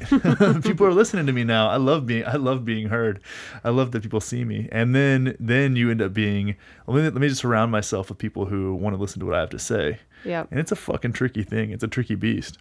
Mushrooms, not so much. And I think MDMA, and even, for example, saying that I don't take MDMA very often because I've had some bad experiences with it. And those are patterned. Like now that's hard for me to say and do because then I'm not one of the cool kids, because the cool kids do the cool drugs. Ditto. I feel you on that because I've not enjoyed it more times than I've enjoyed it, which is a bummer because I see other people who love it and they talk all these great things, and there's research showing that it's helping people, but like just for whatever reason, it's not really for me. What's your experience like with it? Like, what was it that wasn't?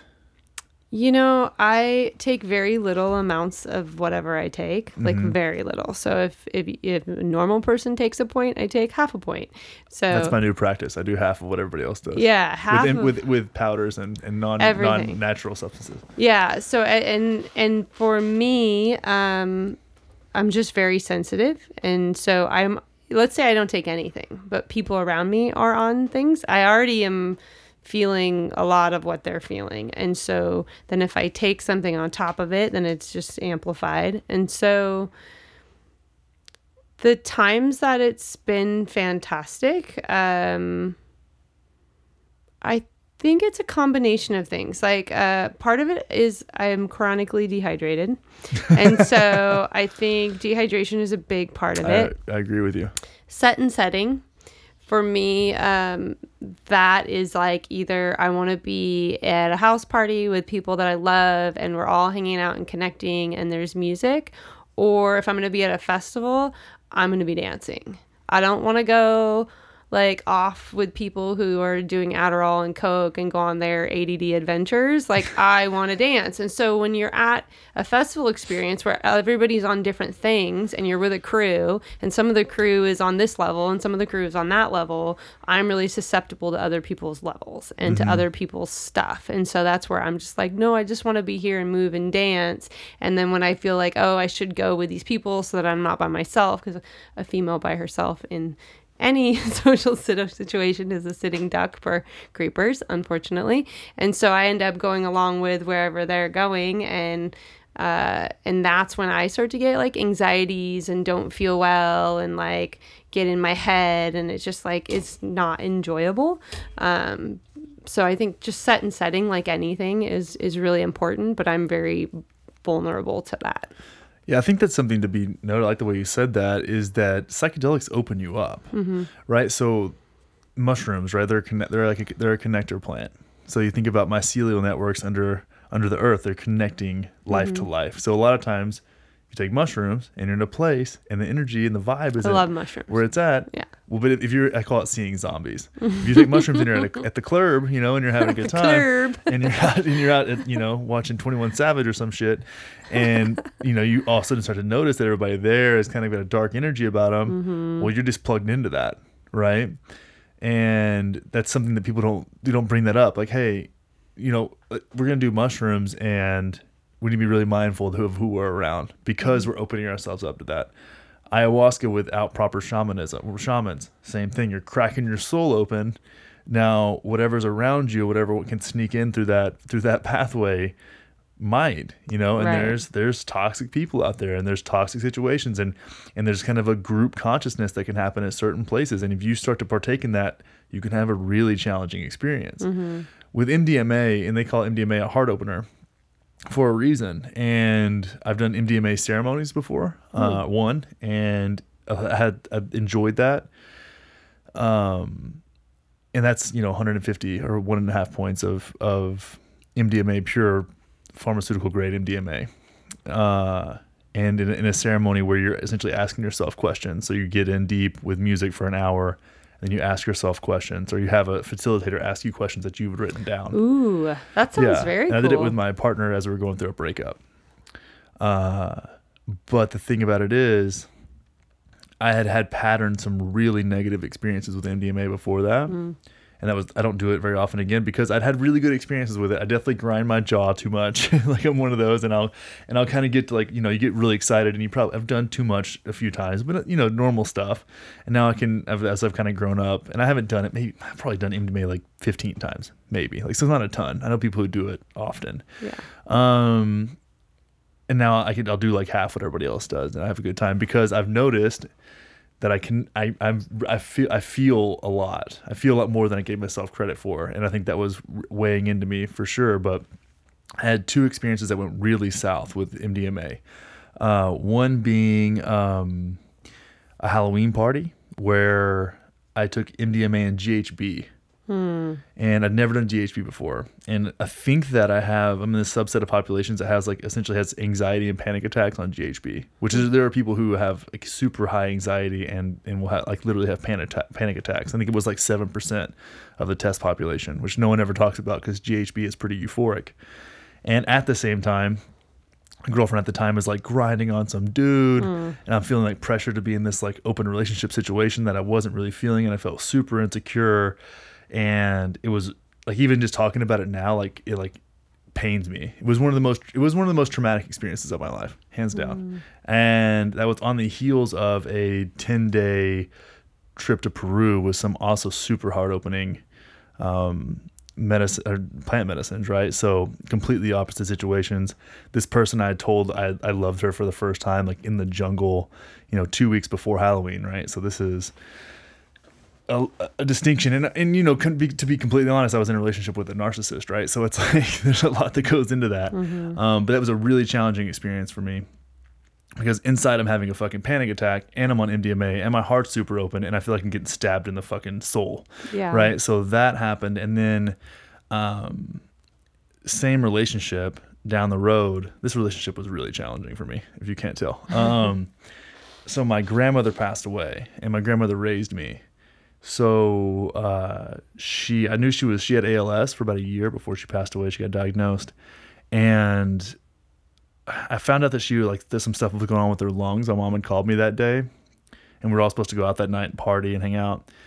And my grandmother, I give her credit for like teaching me how to love people. Like she just loved people so much, you know. She was probably an enabler, but she was just this kind-hearted woman that came from nothing and just loved everyone so much. And we were all supposed to go out that night and ended up taking MDMA. And I was like, you know, she would just want me to go out and have a good time with everybody and be with my friends. Same girlfriend. God damn, this makes me laugh to even think that I like put up with this shit. I remember she was the only one who knew that was going on. So I knew my grandma was going to die that night. I could feel it. And I was like, she would just want me to do this. I can't get there in time. It was like 7 p.m. Like I wouldn't be able to make it home if I left right now. Let's go out and then I'll see what the situation is tomorrow. If there is a situation and I'll handle it. So, ended up like, I'm upstairs crying at my house. And she knows that. She's the only one. And my roommate, but, you know, I didn't really share much with him at the time. And we're getting ready. Because I was like, I just wanted to be by myself, had my time, kind of dealt with myself. So, okay, cool, we're going to go to dinner now. And we're getting dressed. And I'm like putting my contacts in the bathroom. And she was getting dressed as well at my place. And I remember she looked at me and she was like, do you like my outfit? And I was like, just wasn't really paying attention. I wasn't really mean. I just was like not really there. And I was like, what? Like, I just wasn't really I just wasn't present. And I was like, yeah, I guess. Like, I don't know. I just wasn't there. I'm like, my mom's dying. I don't give a fuck what you're wearing. You could be wearing a clown suit for all I give a shit. Like, this is not your time right now. Right. And she got so mad at me. I was like, dude, 45 minutes ago, I was like curled up in the fetal position crying on my bed. And you're going to talk to me about your skirt and your fucking, if you have your tits out enough, like get out of my face. Mm-hmm. And that night went so badly. So she and I, of course, like this is when egos get involved and you're on MDMA. We took some MDMA that night and we're at this club that's just such weird vibes. And, but everybody loves it with bottle service and all this other bullshit. And I just want to feel good. Right. And she cannot not have the attention. So if I get attention, she's like one-ups me. Then I'm like, well, fuck this. I'm going to one-up you. And then I'm going to get the fucking bottle service chick's number. And then he's like super douchey, right? Yeah. But I'm like, you know, whatever. And then we end up going to this after party. And then she's talking to this NFL player. And then I'm like about to kick this guy in the face. And it's just like too much. And this is not even my personality, right? Like I'm a chill dude. Anyways, I end up calling a friend of mine to come pick me up at like 5 a.m. I'm like, I'm just fucking done with this. Cause I went outside and then she's like naked in the pool with these two other chicks. And I'm like, Jesus fucking Christ, dude. Can this not be about you for one time ever? I'm sorry, I'm going like this total rant, but I've actually never told this story before. Yeah. And then I fucking called a friend to like pick me up at like 5 a.m. So I went home and then she gets back to the house at like 7:30 or 8, something like that. And, you know, you still kind of want to come down or still kind of rolling a little bit at that point because we took way too much MDMA. The most I've ever taken in my life. That was like the night that really fucked everything up. And she was yelling at me about the bottle service girl texting me or something like that. It was something super stupid. And I was like, dude, you were so out of line last night. Like that had nothing to do with anything. It wasn't even relevant, right? And she's like, well, where's your phone? And I was like, I don't know. It's in the bathroom. So I go and grab it. She's trying to like fight this phone out of my hands. And I'm like, this isn't my personality. This isn't like this doesn't happen in my life. Sounds like a movie. It sounds like a movie. And I look at my phone, I have like 8 missed calls from my mom. Oh no. And then, so I call my mom back or call my mom's phone and my uncle answers the phone. And he's like, hey buddy. And all I said was, is she gone? And he goes, yeah. And I said, okay, I'll call y'all back. And I just hung up the phone. And just immediately started bawling. It was like the craziest 12 hours of my life. Because like my mom died. You know, I say my grandmother was my mom, you know. Yeah. She raised me since I was 5. I moved in with her when I was 5. So she's just like this light of my life is, you know, just like gone now. And I was on all these drugs just trying to feel better. And I think that the thing was, both of those experiences, I was having a really bad time, and I was trying to use ecstasy to make myself feel better, and it ended so poorly. So ever since then, if I even like taste it or have it around me, like I feel anxious. Like I just get this anxiety, like almost like I want to have a fucking panic Connected to attack. those sensations for you. And when you're talking about it super on deep. just like the surface level, the idea of being at a party or an after party and your hot girlfriend is in a pool naked with 2 other chicks and you're on MDMA, like to most people that sounds like a great combination. But if you already have challenges within your relationship, which you did, and then you had these things in your back of your mind and your heart that you're worried about, like that's where the set and the setting is so important, because you could just look at these little key components and be like, what? That sounds like a great night. And you're like, no, it wasn't a great night. And I didn't want to see her in a pool with those chicks. And yeah, it's just, it's easy to, like you said, be quote unquote transparent about your life to the degree that you want it to be, and to the degree that other people take it in, and then they look up to you, or they're like, oh wow, that was such an interesting thing, or oh, I want to be in an open relationship, or oh, I want to go do MDMA, because they're only seeing the highlights, or they're only hearing the lessons or challenges that you learned because that's what you're serving up on the platter, and not because they were like there and really saw the rawness of it, or the tears, or the phone call with your uncle. Like all of that is like, I don't know. Oh yeah, dude. It's intense. It gets a lot, and that's the thing too. Like you live in, when you get the chance to live in a life that everybody's envious of, and you're the most unhappy you've ever been, shit gets real. You know, Real when you're quick. like, it's like, oh yeah, you got this and you got that, and it's like I don't even know how I got here, but I what I do know is that I asked for all of this and I fucking got it, and I'm miserable. And like after that experience, like. I'll tell you, I mean, shit, I haven't even said this on a podcast before either. Y'all are getting the exclusives over here. So I had, I remember after that whole experience, and then actually that same girlfriend broke up with me on the same day of as the funeral. We honestly got back together. That's how deep I was into this. Like I put up with all that and then got back with her like several months later. And look, saying that now, like it's fucking crazy. I'm like, who was that guy? And during that experience, I remember I felt like all my friends, I mean, I didn't feel like all my friends abandoned me. Like all my, like my tribe, my like community, fucking nowhere to be seen. Nowhere. It's like, it was super fucked. It was one of the darkest times of my life, and I felt so alone. And from that, I had no choice but to understand what I valued about myself. And when I started to understand what I valued about myself, I could share that with people, and I could bring that to people. And then I got fired a week later. And then I got fired because of my podcast. And then wait. Elaborate.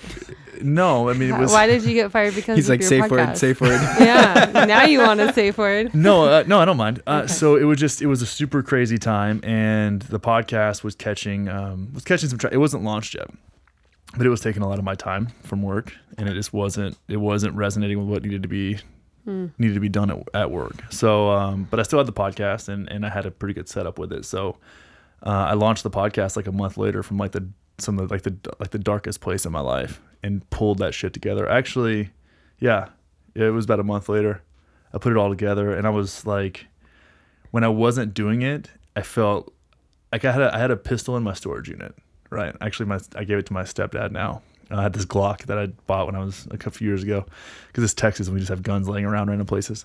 And I wouldn't go to my storage unit to get it out, or to get anything out, because I knew where it was, and I'd be like, oh, I can grab this. I like didn't want it laying around my house. I wasn't going to have like something that was that accessible to me. Like that's the place I was in when I launched like the thing that now gives me like the coolest life that I could ever want, and is building and becoming more and more incredible. Came from literally like thinking about suicide more than I could have ever like felt comfortable about, because I had no connection, and the connection that I had was fucking bullshit. And then I finally got a chance to leave it all. Crazy. So the world that you're like envisioning for yourself 2 years ago kind of like crumbles in front of you. Now, is that to bring it back to the Instagram world or people that you look up to, was that part of it? Was there kind of a person that you were looking up to, or a set of individuals that you were like, that's the life I want? And then you get that life and you're like, yeah, that's really not what I wanted. Yeah, dude. I mean, especially when it comes to open relationships, and the way that I wanted that in my life, like there was so much about what I had perceived to be reality. I was just super naive. I put this on myself. Like, I don't want to ever blame someone else for not being what I expected them to be. That's not fair. That's me looking at something to escape myself. And that's, I don't think I didn't have enough context to know that at the time. But going into experience where I get to meet and spend time with a lot of people that I looked up to. And the beautiful part of that is that I got to realize, like, these guys aren't that much different than me. That's one thing that I love. A friend of mine that passed away, Chris Moore, he was with the Barbell Shrugged crew. I don't know if you guys are familiar with that podcast. Like one of the first like CrossFit podcasts that got big, and buddy Mike Bledsoe and Doug Larson, they were all part of this podcast. And I remember they loved me, and they still do. We're still all close. And Chris unfortunately passed away a few years ago, but I got to sit around a table with these guys, and it was a time where I realized, like, these people all cared about me and respected what I had to say, and I looked up to all of them. That was such an amazing experience. And the more time I got to spend with these people who, everybody that loves podcasts knows who these people are, right? They're just people that have done something, and they're great people, but they're just fucking people. And your pain becomes your passion. Then you got to think about that. Like, look at this. Like, there's a reason I talk about connection and self-love and not taking yourself seriously. It's because that shit doesn't come easy for me. Like, I literally have a love tattoo on my forearm where everyone can see it. And I'm not doing that because that shit came easy to me, right? I don't get a tattoo that's like being tall. Like, that shit just happened, right? Just reach high. But it's something to be. Yeah, it was a huge part of it. It was a huge part of it because I had to accept that I was wrong. And that's the thing. It wasn't anybody else's fault. I was just wrong. And that's hard. It's hard to accept, like, that, feeling wrong feels just like being right until you realize that you're wrong. And then most time you can just, like, push that into the like junk drawer of your mind. Like, oh no, I'll do that later. I'll do that later. And then you take fucking mushrooms at a festival, and then it all fucking comes out. Yeah, that's one of the things, is psychedelics seem to bring that out, and it also allows people to see that they might be wrong. Yeah. That seems to be one of the shining lights of psychedelics, is allowing people to reanalyze the world that they're in and be like, oh wait, I'm looking at this all wrong, and kind of flip everything on its head. And that's I think a super helpful tool. But again, like we said, it can obviously be used in negative ways, and it can be kind of overused by certain individuals. It can be shined on as being some amazing cure-all to everything, and then ends up getting people into a worse situation. Yeah. So where do you see yourself taking this all now? If you had your whole world uprooted and you kind of got rid of a bunch of different stuff, and now you're traveling, how do you plan to recreate your tribe? Yeah, well, that's a great question, man. I appreciate you asking that. And it's funny because I'm not trying to recreate it. I'm trying to see and surrender to what's around me. I'm also just allowing myself to accept what is, and not feeling so ashamed of myself or embarrassed for. And I didn't realize that was there. Like, that's one thing with uprooting and changing so much, is like this morning in my journaling practice, I had to just come to terms with the fact that I felt jealousy towards some people. And it was funny because I didn't think, or I knew that I wasn't jealous of people. Like, I intellectually knew it, but I didn't believe it, and I didn't feel that way. And I started to feel things that I was like, I don't think I was ready to feel this until just now. Now I have to accept the fact that I'm jealous of some people, and I'm comparing myself to people on fucking Instagram. It doesn't make any sense. So it's unpacking little things like that, and then letting it go and creating space. And then when I feel a sense of, one of the reasons I'm bouncing around so much is when I feel a source of, or sense of resonance with people, that I can feel like I'm worthy of that kind of connection. And it doesn't have as much, since I've seen my heroes become human, right? And it allows me to not have to reach up. I think I was an up reacher at some points. Like I would just always want to reach up another rung to another higher status person, and then you get up there and it's like playing Donkey Kong, and it's like, oh, it's just the same level as down there. It just looks a little different, right? And it's like, I actually don't give a fuck about all that, you know. Yeah. You know, I get to. I'm blessed. I really feel like I'm extremely grateful for the fact that I got to see a lot of different types of people in a lot of different places that everyone admires, or not everyone, but a lot of people admire, and got to humanize some of these incredible figures. And that allows me to be so much more present in connection. And as I build a tribe, I'm more or less creating space for people to kind of fall into my life. And that's really how it happens, man. It's like it's a surrender.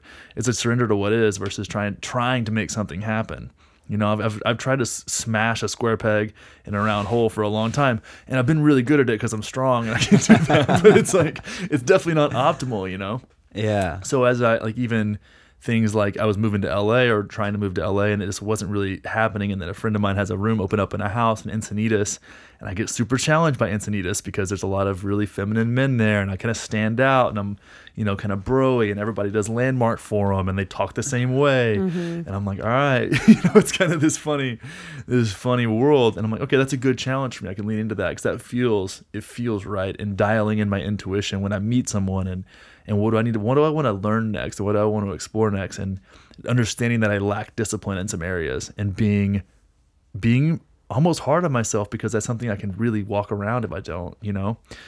And I'm grateful for that, really. You know, I got to really, really be objective because I'm putting myself out here. And that's one of the cool things about a podcast is it forces you to literally put yourself out there, and it puts you in a situation where you do get to talk to some of your mentors, and you do realize that they're human as well. And then sometimes, like you now, you get to be on the flip side of it where you're being interviewed and you get to air some dirty laundry that you've never aired before. And you realize, like, in some way, podcasting is becoming like our own therapy sessions. It's allowing us to discuss something with someone else on a long-term basis with no rules or parameters around what's going on, and allows you to kind of analyze the things that you're saying and why you're acting the way you act in almost real time, which is really cool because you start to look at different situations on how you react to them, and you're like, oh wait, I'm not leading with compassion, or I'm not leading with love. Like that, you can. That's why I said come back to the research thing. I've done the research. I've listened to the podcast. I've read the books. I know how to do all these things. The power of now. But then you're like,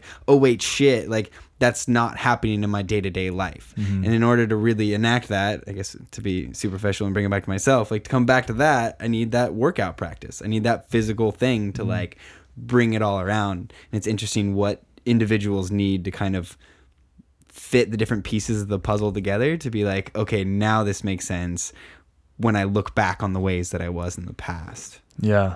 Well, and you've got to put it into practice in your real life too to see if it makes sense, because you can hyper rationalize it and have a shit ton of confirmation bias and make things make sense if you want to, but it's like, can you plug it? Can you put, does it fit in the puzzle, like the puzzle of life? Does that like feel like it's right? Is that? And I think almost like when it fits in the puzzle, it's this grounding feeling. Yeah. And I think that's one thing that I feel like that's one thing that I have noticed in the past year or so is how ungrounded I was and just spinning in circles, trying to accommodate everybody else's feelings but my own, and feeling my feelings weren't justified or weren't even rational. And then getting to understand what grounding is and what grounding people are, and how it can, like you were talking about earlier, like feeling people around you, accepting that I can feel people around me, and that's a sweet gift, and that's something that takes work to develop, just like empathy. But there's room for it, and there's capacity for it, and it's really cool. But yeah, does it fit? Does the actual practice fit in your life? And putting things into practice, because there's so much information, you know, in the lifestyle design program, that's what I tell people is one of the most valuable things is I've been through a lot of information, so I can give you I can basically point you in the right direction with information and give you practices and tools, because I've seen how there's just so much you can learn and think that you know, but what can you do, you know? You got to make habits. Exactly. Gotta make thing a daily habit. When are you, I guess I'm going to phrase this differently. Are you going to go through a yoga training? Am I? I don't see why not.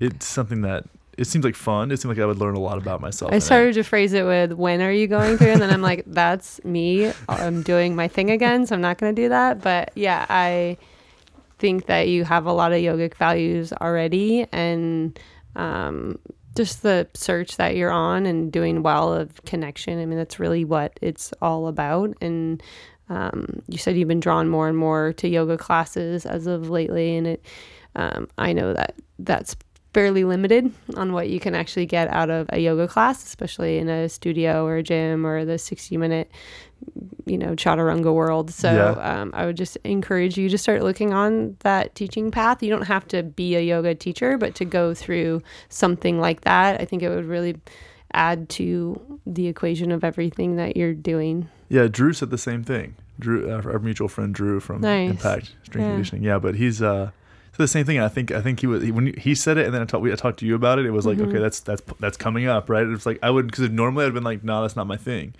But I created a little more openness, and I'm like, maybe it is. And then it'd be like essentially one of my coaches would. Dan, his name's Dan from Mind Tribes. He's a super awesome guy. Shout out to Dan. But he talked about creating a possibility. It's like, I'll create a possibility for that and see what happens. Yeah, and just try to open up the idea of what that entails. Because again, like when I'm talking about yoga, I'm not talking about Warrior 2 in a 100-degree studio with a bunch of chicks around. Like I'm talking what? about, No, I know, That's what I mean. I know, right? No, I'm talking about like all the stuff you've been talking about for the last hour. Like all of it is all about this path. And so I think you would really be interested in the yogic philosophies that come along with it. And so when you do start to look into it, let's chat, because I want to make sure to point you in a direction of one that's not overly physical, because you already have the physical stuff dialed in, and that is more on the philosophical and the life path and dare I say spiritual side.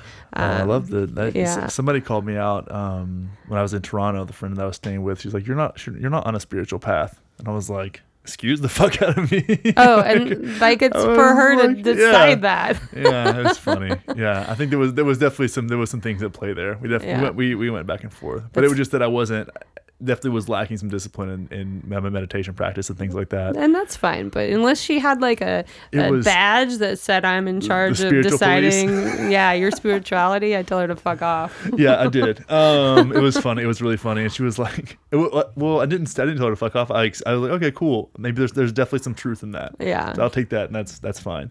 And then it was really funny is that I feel like I've gotten the chance to do some good shadow work. She considers herself a light worker, right? Okay. And I don't know what the fuck that even really means. It seems like some cute phrase that people put out there, but light worker nonetheless. And I was like, what does it mean to be a light worker? And she was talking about light work, like bringing light to people and through a spiritual practice. And she's really fucking good at it. But I'm also really fucking good at challenging people's ideas. So I was like, well, what's the role of the shadow in light work? And she starts talking about how doing shadow work is just a way to get more light into the world. And I was like, oh, okay, I've got you now. I was like, I don't really think that's right. I think that the shadow is equally important as the light. So you're saying light is good and shadow is bad and dark is bad. She's like, yeah. I'm like, you're not a light worker. I was like, have you done any shadow work? And she was like, yeah, I challenge my shadow all the time. And I'm like, oh, yours? But what about the shadow of existence and the shadow of consciousness and utter darkness of your ancestral lineage? Like there's some shit out there that you can get into. Like a woman that I work with named Rhonda Smith, she hosts this podcast called Cosmic Smith Radio, and I feel for her, man. She comes from a place of addiction and is deep in the medicine and deep in the spiritual work, and her work is shadow work. She has seen some dark shit, and that's her role. She's fully fucking accepted it, and you can tell sometimes. And here's how I know, like someone like Paul Selig, who's a channel. I didn't believe in channels until I met this guy. And women like Rhonda, it's like they don't even really want to do it that bad. It's it's there, and it's like they feel a responsibility It's to do their it. path, yeah. And they feel like that's their way of service, and it's kind of cumbersome, and it definitely sucks. But I can tell when she talks about shadow work that she's like, it's like, I feel like it's like an MMA fighter like cutting weight. It's like this, oh, fuck, I gotta fucking do that thing, and it's like, yeah, but that's how she serves the world. And I feel like there's a lot of light in understanding the shadows, because they just exist together. And that's this manifestation of reality, is like it's both, and we can't, there isn't this utopian light society that this is going to be, you know, that's not what this is. Go to fucking Avatar, had shadows somewhere. Your shadow's not going anywhere. You Yeah. might as well make peace with it and No, have man, some love for it. Yeah, it's in with people that are privileged, and I say 99 like the 1% they say, like, that's a lot of us. We're all extremely privileged. Very and much it's easy so. to be a light worker for privileged people. If someone can pay you hundreds of dollars an hour to be a light worker for them, like, it's really easy to be in the light. That's exactly what I said. dude. But you've I got was like this dark side, and the scary thing about the dark side is that, like, it can pull you under. If all you do is work in the dark, and you work on the dark of other people, and you work in the darkness of the world, there's a high propensity to get pulled into the dark. And so, like, that's a much scarier world to be in, and a much harder and more challenging. dude, it's intoxicating. It's intoxicating as fuck, man. Have you guys seen True Blood? Y'all watch that HBO show No. about vampires? Oh, I'm trying to think of a good example. But you get into that like vampire feeling, right? Like powerful, and it's like dark magic, right? For sure. It's like but really strong and like almost like manipulative, you know? The first time I did a 5-gram ground, so grinding the mushrooms into powder first, 5-gram Hero's mushroom dose. tip. Yeah, I've done 7 before, just eating them, chewed them, and it was good. It was a great time. I sat laid in a hammock under the stars. It was. See, you're a big dude. I can't fucking do that. I don't know. I don't know if it's that what it is. I don't know. I think I may have had. It just depends on. I don't think those mushrooms are very good either. Okay. But these were 5 grams of like good mushrooms, and I remember, you know, the process with mushrooms, right? It's like you get a little gut feeling, and then a little bit of a body high, and it's like this 45-minute process. We drank this with a green juice with a lot of lemon in it. You know, we had smudged. We got really intentional. Had dieted that day, just a little bit of greens, like not Nice. eating a bunch of food. And I remember looking at Kyle, who was facilitating for us. And it was nice having a facilitator as well. Even though I'm experienced with mushrooms in particular, I knew I wasn't alone. If I could, I could be in there. And I remember all that 45-minute process or hour-long process that usually happens with mushrooms happened in 15 minutes. Whoa. And I was like, oh, this is happening fast. And then I was in it. And I felt like I had these crazy, it was actually right after that same breakup. So it was the weekend after the MDMA ceremony, the one that I had done, which was really actually beneficial. We can go back to that if you guys want. That's a really cool practice. But I felt like about halfway through this thing, I was fully embodied by my shadow. Like my shadow had taken over my whole body. And I got to interact with myself as my shadow, like living as my shadow. And it was so funny. I'm in this big, beautiful house in Westlake, Texas, and I'm on a balance beam. Like there was like a training balance beam in the room we were in. Like a high beam or No, it was a training one. So it was like a little one. It was like that was not okay. I was definitely falling off of it, but I was like just playing on it, like looking outside this big glass window. And I was just able to have this inner dialogue with my shadow and just like talk to myself as almost like, like Venom in the Spider-Man, where there's like there's like 2 players. So like there's Venom and then there's Spider-Man. They both have like a dialogue, but they're in the same body. It was kind of like that. And man, that was one of the most beneficial experiences of my life. I had so many profound takeaways from that. It was wild. And I honestly don't think I've been the same since. That was one of the super transformative experience for me. I wonder if you would be able to, if your ulcerative colitis would be able to get past the gut phase of it if you had it in a structured, guided For sure. environment. That's the big thing, is just nausea. Yeah, I get it's this so just like bad. insane nausea that will not leave. Have you ever had had it powdered though? Yeah. Really? Dude. Yep. I've tried different things. I've tried tea. And I've only had, I don't know, probably like 4 experiences with mushrooms. I've had my profound experiences came with LSD. So that for me just like took me on a journey, and that opened up everything for me. But like each time I've done mushrooms has been an extreme challenge. Yeah. in a very difficult situation for me.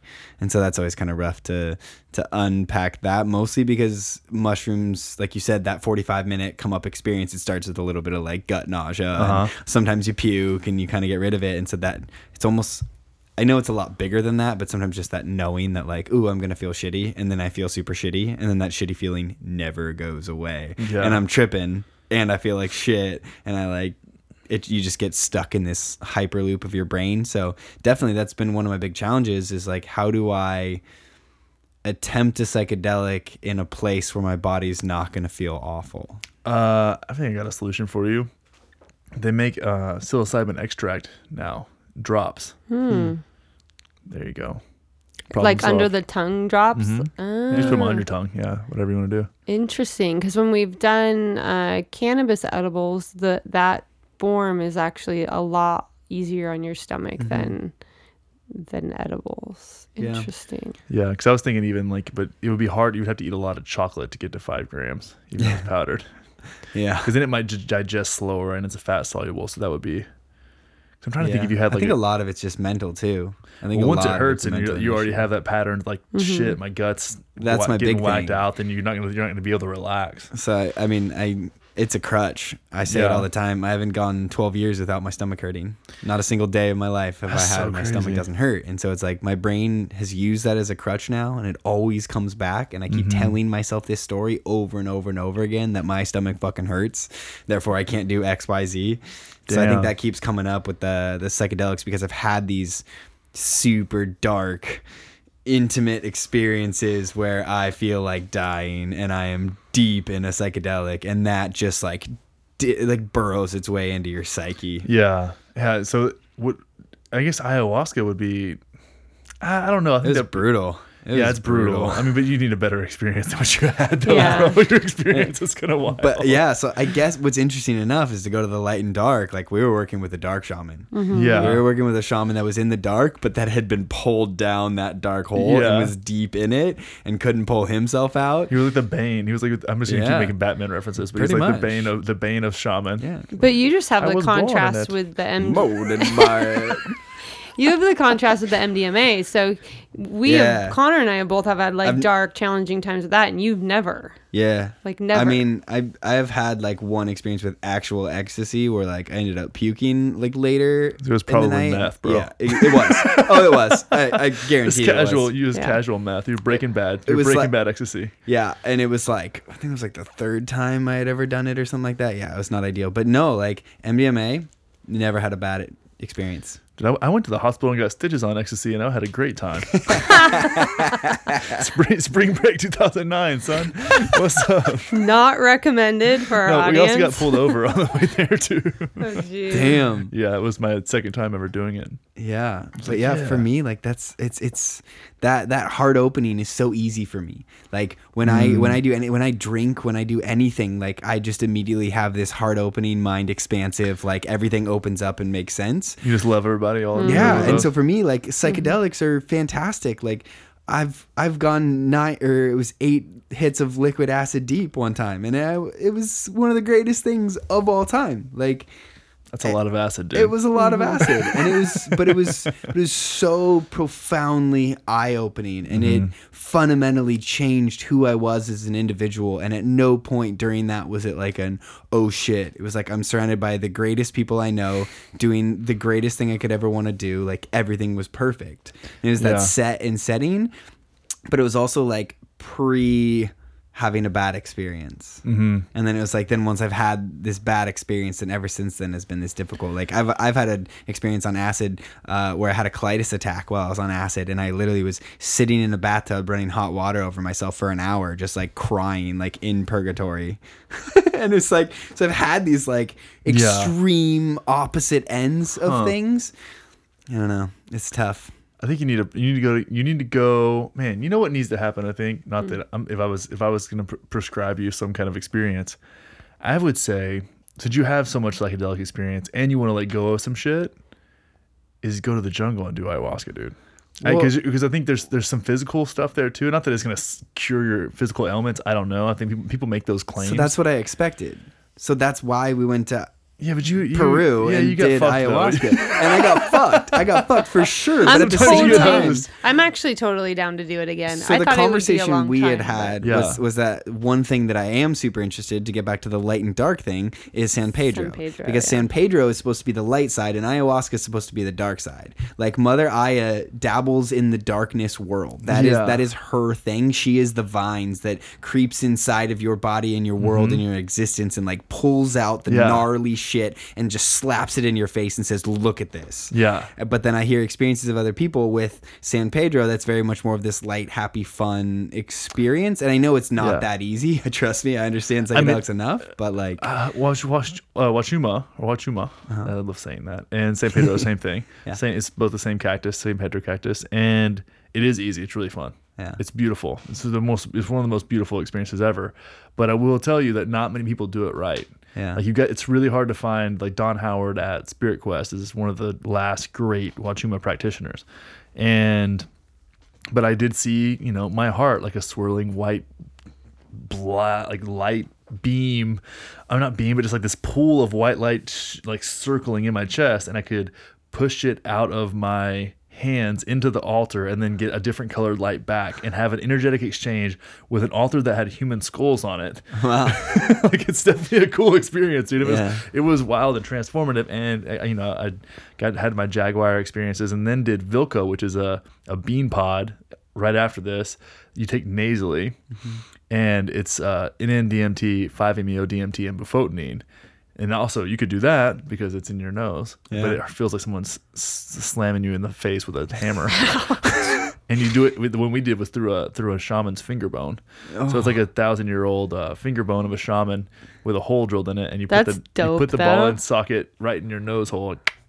Take one Yeah. back, go to the other side, just do it as many times as you can to fill your whole face full of powder. It's like snorting dirt that burns. And then you go lay down for an hour. And it was a wild experience. But there's definitely there's DMT derivatives out there, but having a strong ayahuasca experience, just because I've just heard of people having that kind of almost like a gut experience, like a snake crawling through their body, like eating the darkness or eating the kind of gunk, and then just I've heard the stories of a snake going through someone's whole intestines, right, like an anaconda. That's what they said, and it was just they could feel it going through their whole body, and they vomited it up. No, And it's like mine it was. swam out I of their had it face. ripped out of me, so Oh, I really? had it crawl in and then ripped out of my low abdomen. It was That's awesome. very graphic. What ripped it out? what was her name? Do you remember her name? The one that led the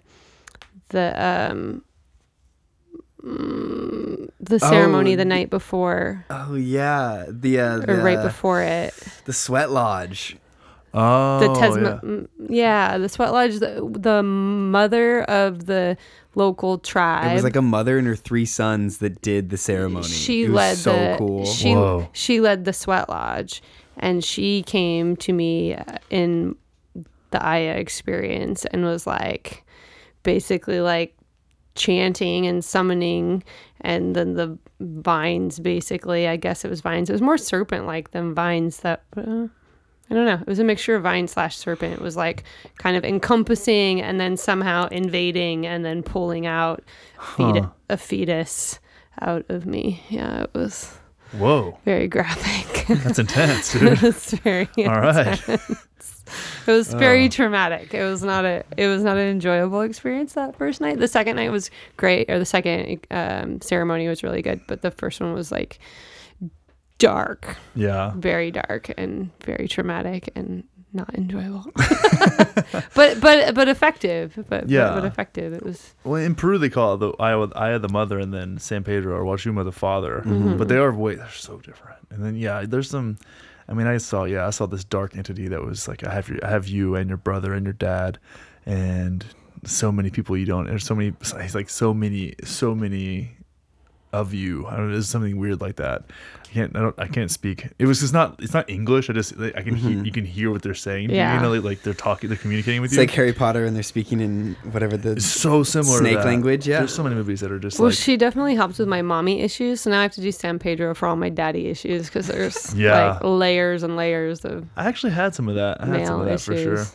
sure. Yeah. Some of the daddy issue stuff got cleared. I want to say I don't have daddy issues, but I think I probably do. I don't know that anybody doesn't. Yeah. I mean, who It's- had like I don't know.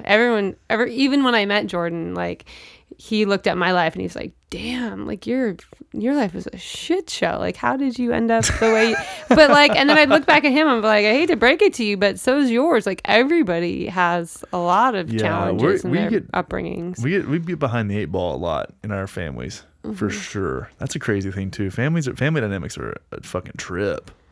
I don't understand it sometimes. And then I see people have like a normal family and I'm like, You almost think like, they do. They don't. Yeah, There's it comes something. back to that comparison. Where's it at? There's something weirdness in at? there. Guaranteed. Do you want to have a family?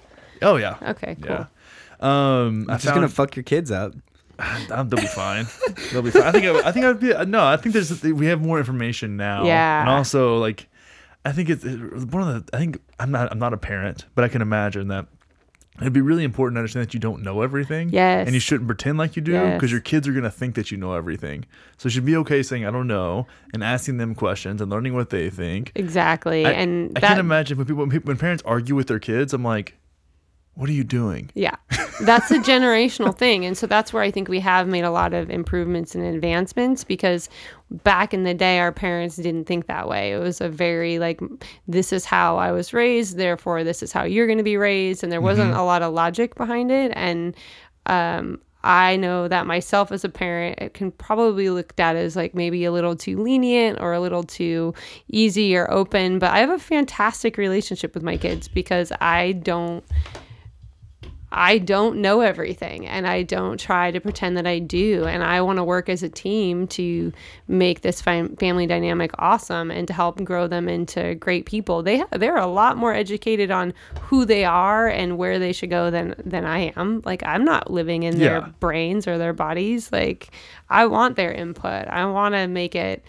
Obviously, I'm not going to give them free reign, but I will always have choices and options, and if one of the choices or options doesn't resonate with them, like, I'm open to a new choice or option. But like, we got to talk about shit, and even talking about all of this, like, that's been really interesting now, having teenagers, especially in the age of marijuana being legal. Because back in the day, I didn't talk to my parents about anything. I hid everything. Every drug I did, every sip of alcohol was hidden. Yeah. And the amount of times I put myself and other people in huge amounts of danger because I did not have a trusting, open, communicative household, it's fucking frightening. And so with my kids, it's the polar opposite, right? Weed is legal, so that's even though it's not legal for them yet, obviously, it's just like alcohol, but it's a lot easier thing to talk about with them, and for them to know that we smoke weed here and there, or to talk about drinking. You know, their dad's an addict, so that's always a topic with us. And then now to talk to them about recreational drugs, like, it's pretty cool. And I don't know, I think that's evolving a lot. Drugs are no longer all, I mean, they are still, but they're not necessarily graded as, 1, 2, 3, here's your hard drugs and your kind of hard drugs, but they're all totally illegal, no excuses. Yeah. Everything's totally out there. It's like, well, weed is now legal if you're a certain age, and then they're doing MDMA therapy, they're doing mushrooms and LSD psychotherapy, like, they're working through these things. And so it's no longer this stigma of like, that is bad, if you do it you will die, or you will go to hell, or both, and your world that's is free over. information. My kids are internet savvy, and so they read those articles just like I do. And so there's not this like dare to keep kids off drug mantra like that I grew up with, where if you did those things you were a burnout, or you were a druggie or a criminal. And I love that whole conversation is changing a lot, and that they can listen to this podcast and hear your experiences or my experience. And then that creates dialogue at the dinner table for us. That is something that I didn't grow up with. And I think that's part of why we can look back and say, yeah, everybody's got mommy issues or daddy issues. But I think that can change because parenting is changing, and the way we look at what is bad, what is good, what is light, what is dark, like, all of that is evolving. Yeah, for sure. I mean, I can say that ayahuasca and psychedelics as a whole, but ayahuasca helped me with my relationship with my mom tremendously. And mushrooms really too. It's like she we had a really rough relationship until about a year ago.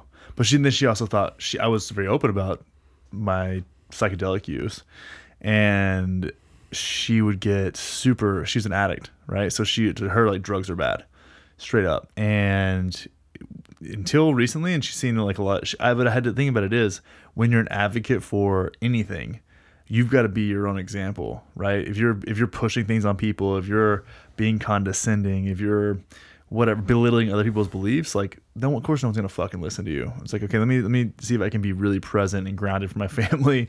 Let me get there. It took me years to get there, but it's like, let me try and be that way, and then maybe I can hear them, and maybe they can hear me, and that's helped a ton. But I would have loved to have had those conversations early on, because I mean, yeah, I'm 31, and I've just gotten to be able to talk to my mom about her addiction, you know, and I've wanted that for years, just to help me understand why she wasn't there when I was growing up, you know, like, that's hard, because she tried to be, and I understand that now. Like, I've actually seen it in a trip where she wanted to be, it wasn't like she was, as a kid, you don't understand that she's not making rational decisions, and the things that she's saying, what place they're from, you know. Do Adderall enough times, and then you, like, times 10, and then you think about how your decision making process will be. You'll say all kinds of shit that you don't understand or believe, and do all kinds of crazy shit. You know, it's a weird deal. So, especially with like amphetamine addictions are so hard on families. It's wild. And alcoholism too. Those things are fucking brutal on families and brutal on kids. And I'm curious about that too, because it's like, it's so shamed, but it's so in your face, or in our faces. Like, what do kids think about that now? Well, I'll speak from what I can from my children. So their dad, like a lot of addicts, I wouldn't say that he's had one particular thing. You know, it started with weed, and then it was alcohol, and then it switched to pain pills was like his fave. So that's a rough one. Yeah, and so I would say like that was the big challenge, and he's white knuckle sober now, but that's all he can do. So maintaining a job is very challenging for him. Having any interaction with his kids is really challenging with him. And so in some weird ways, he was more present in his career and his children's life when he was using. But in order for him to stay sober, like, that has to be his main focus. And so all the other things kind of get pushed off to the side, or when he's having an up or a downswing,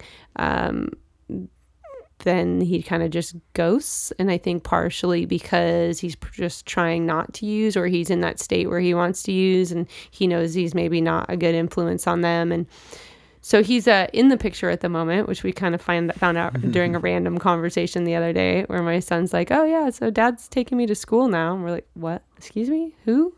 He's where? What's going on? So that was surprising. He kind of came out of the woodwork, and I guess he's been texting him the last couple of weeks. And so the conversation with them is a lot of me trying to just understand, like, okay, well, how does that feel? And are you enjoying those conversations? How are those car rides? And then also just reminding them that it's awesome that their dad is reaching out. And if at any point in time it doesn't feel good to them and they're not sure how to address it, just to let me know, and I'll help them through that. And reminding them that to enjoy it while it is right now, the connection time that they're getting right now, because it probably will change. Yeah.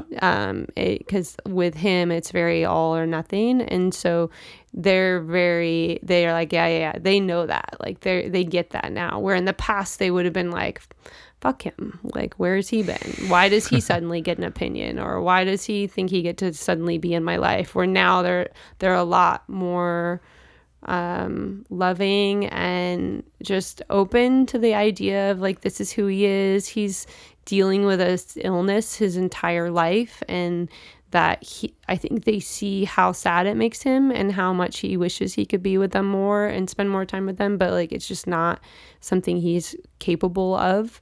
And and I think part of that's been them both becoming more and more interested in psychology. And my daughter took like advanced psych, and they both have been going to therapists for years because of all of this, and they've learned so much from their therapist that I think they're able to kind of step back from that relationship a little bit and just take it for what it is and be like, okay, well, this is our relationship right now, and I'm going to enjoy that, and I'm not going to become overly attached to it because it's probably going to change again. Yeah. Yeah. That's a really rational way to look at it. It is. Yeah. And I think they're doing really well. For 15 and 19, like, I think they're doing really well with it. But a year or two ago, they were, like, especially my son was having a really hard time with it. And it's been a long process. So I don't know that it ever really changes. Like, I know that they don't judge him for it, or they try not to judge him for it, but I'm sure there's parts when they're in their 30s and they're gonna have another moment where they're like, well, fuck, like why did I get these cards dealt to me or whatever. And I don't know. You find gratitude for it. Yeah. Did you find yourself going through phases of that? Because you said that was recent, but like, if you could remember back to being 19, was it a pretty big difference in the way you were handling her addictions? Well, she was clean by then. Oh, okay. So I started living with my grandparents when I was 5, and then she got clean when I was like 16, consistently clean. And she drinks now, but not. I mean, she's not an alcoholic now. Like, she drinks like a normal human person. being, which is nice. Actually, then it's not awkward. You know what I mean? And she's always on, and she's hyper religious, and she's from a Christian world, and that's been really good for her. And I started to respect that as something that there was one, me wanting to be right was a big part of the challenges too. So it went from, I was really loving with her in my late teens, and then when I got outside of my hometown and started seeing other people's families, and the way that other people dealt with their moms, I got really resentful because I realized at that point like how fucked our relationship actually was and what she had done was, and then I started to realize how much it affected me and how much I was having like abandonment issues and these things. So I blamed all that on her, which wasn't really fair. And then she wouldn't talk about it. So then I resented her for not talking about it. And that was like this really challenging thing. And she would try to make up for it in ways that she could, but that wasn't the way that I received love and understanding. So it just was like this huge disconnect for so long. And we were like at each other's throats sometimes. It was a really it was the most challenging thing. And even when I got into any kind of mindfulness practice or spirituality, it was like, okay, this is like my test, and that was in my mid 20s. I started viewing it as like, I don't want this to be an issue like that anymore. It's not fair. When my grandmother passed away, that was her mom. So that's actually brought us closer in a way, which I think that's really what she wanted. If she would say that when she could still talk, because ALS kind of robs you of all that stuff. But like being able to interact with people. But she said, she's like, I just want you and your mom to get along, which has happened since then. But it was because of both of us. I feel like there was a lot of time in the 20s that I was really trying hard, and she wasn't capable of understanding where I was coming from, and I wasn't capable of understanding where she was coming from. But I had changed a lot, and she hadn't. You see what I'm saying? So I was the one that I was different, and I was trying different ways to relate to her. And man, I was hard on her though, because I was smart. I was smarter than her. I was smarter than her by the time I was 21. In most ways, like intellectually. So I could intellectually belittle her, and I did. And that was fucked up.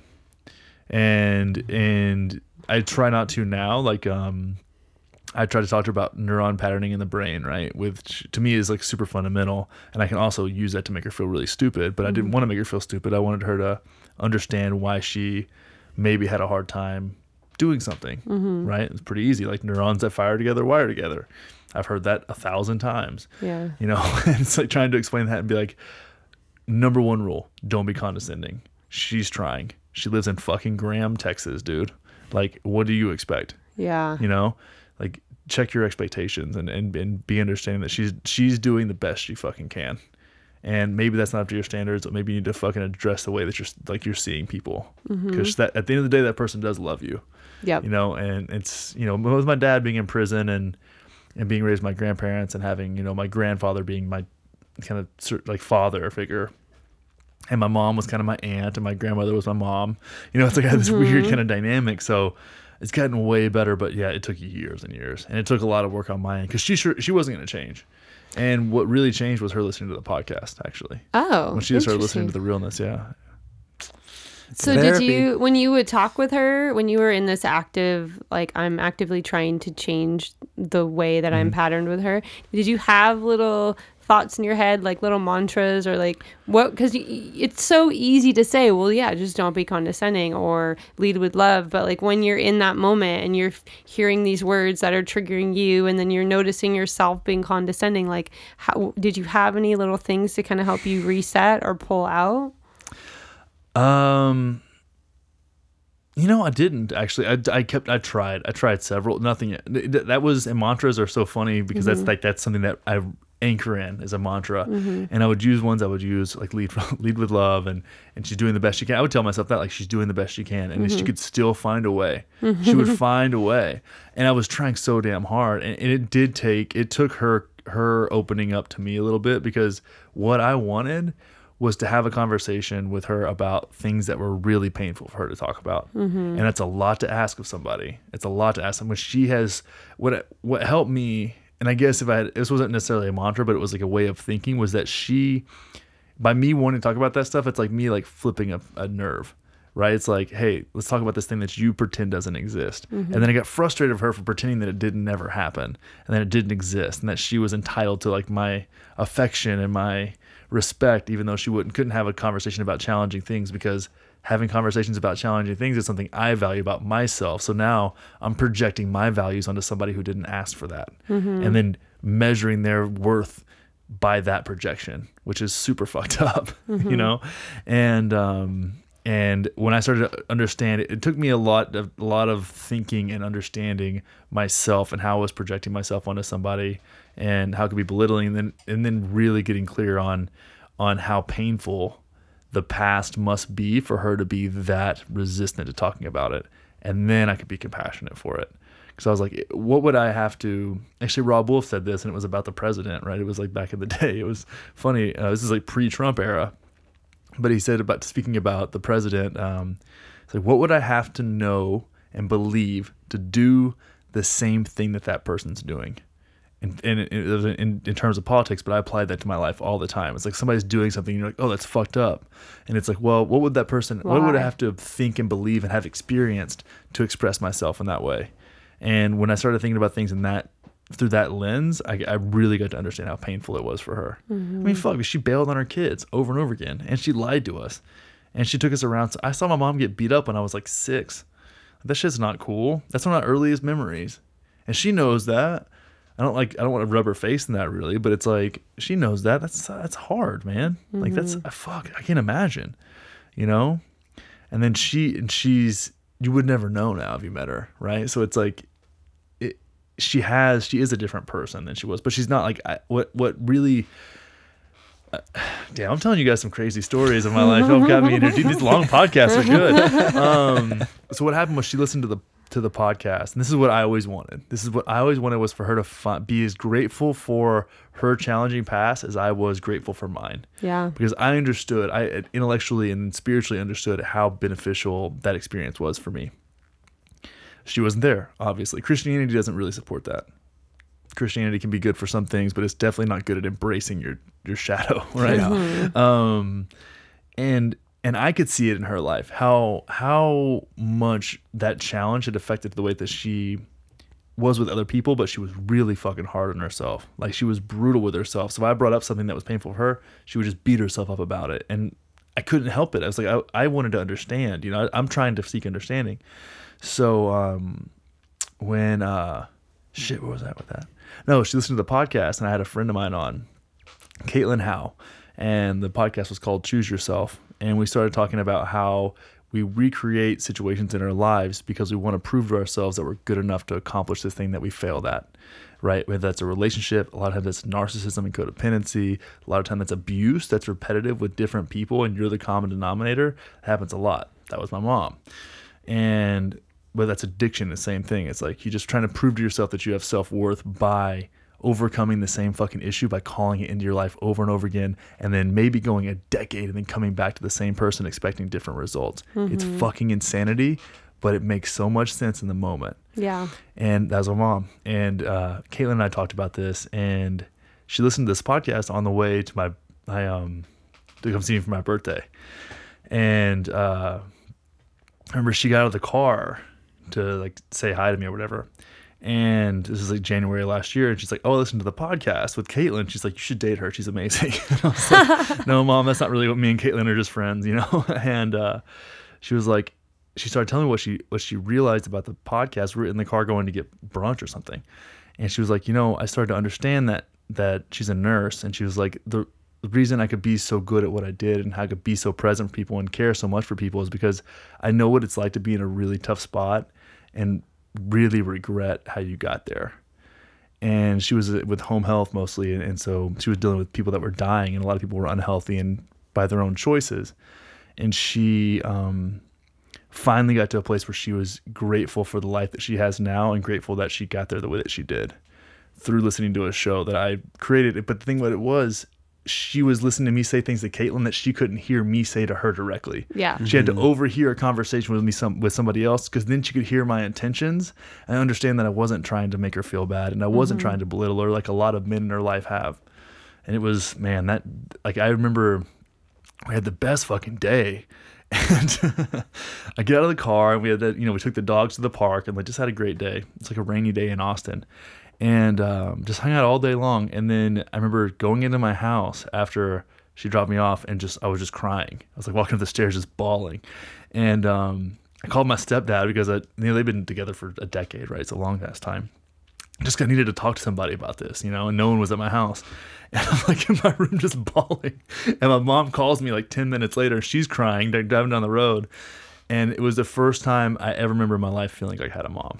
Aww. Like that was the first, I was at the moment where I was like, I feel like I have a mom now. And it just took that clearing. But it was, if I say like the podcast could have ended right then, and it would have meant the world to me. What episode is that? I feel like we need to. It'll be on the relaunch. So Okay. It's called Choose Yourself with Caitlin Howe. I'll have to look up the order. I think it's 12.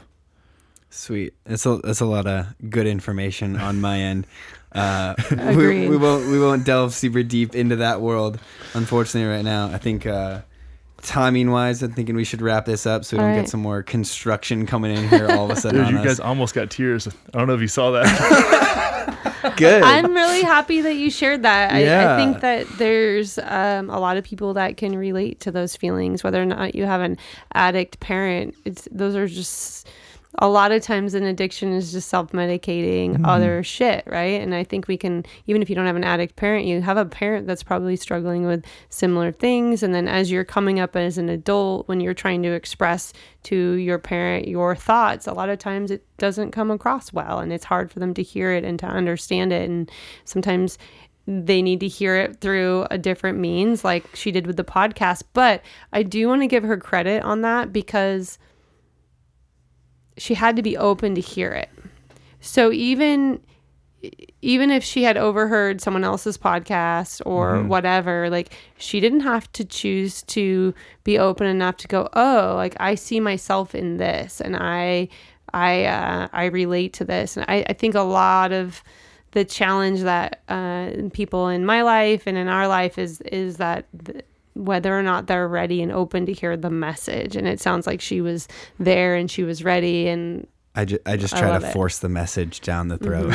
It's my negative thing about me, and that's kind of why I attempted to just wrap this up, because I could literally talk to you for hours just about my relationship with my mom and how so many of the things you just said resonate with me entirely on my attempt to explain things to her. The difficult part is that, like, my mom is really, really, really fucking smart. Yeah. But in, like, without making labels or anything, in a left field way, like an almost autistic way. Yeah. She has synesthesia, where she like sees colors with numbers and like has this like next level brain, but it's really hard to understand, and it's really hard to ground her and bring her back into communicate. this. And so I'm trying to communicate these complex thoughts to her, and she just can't do them, and she just goes into a different world. Yeah. And like, I don't want to, like, I'm at a point right now where I'm like not ready to air my dirty laundry with my mom, because like so much of it, like,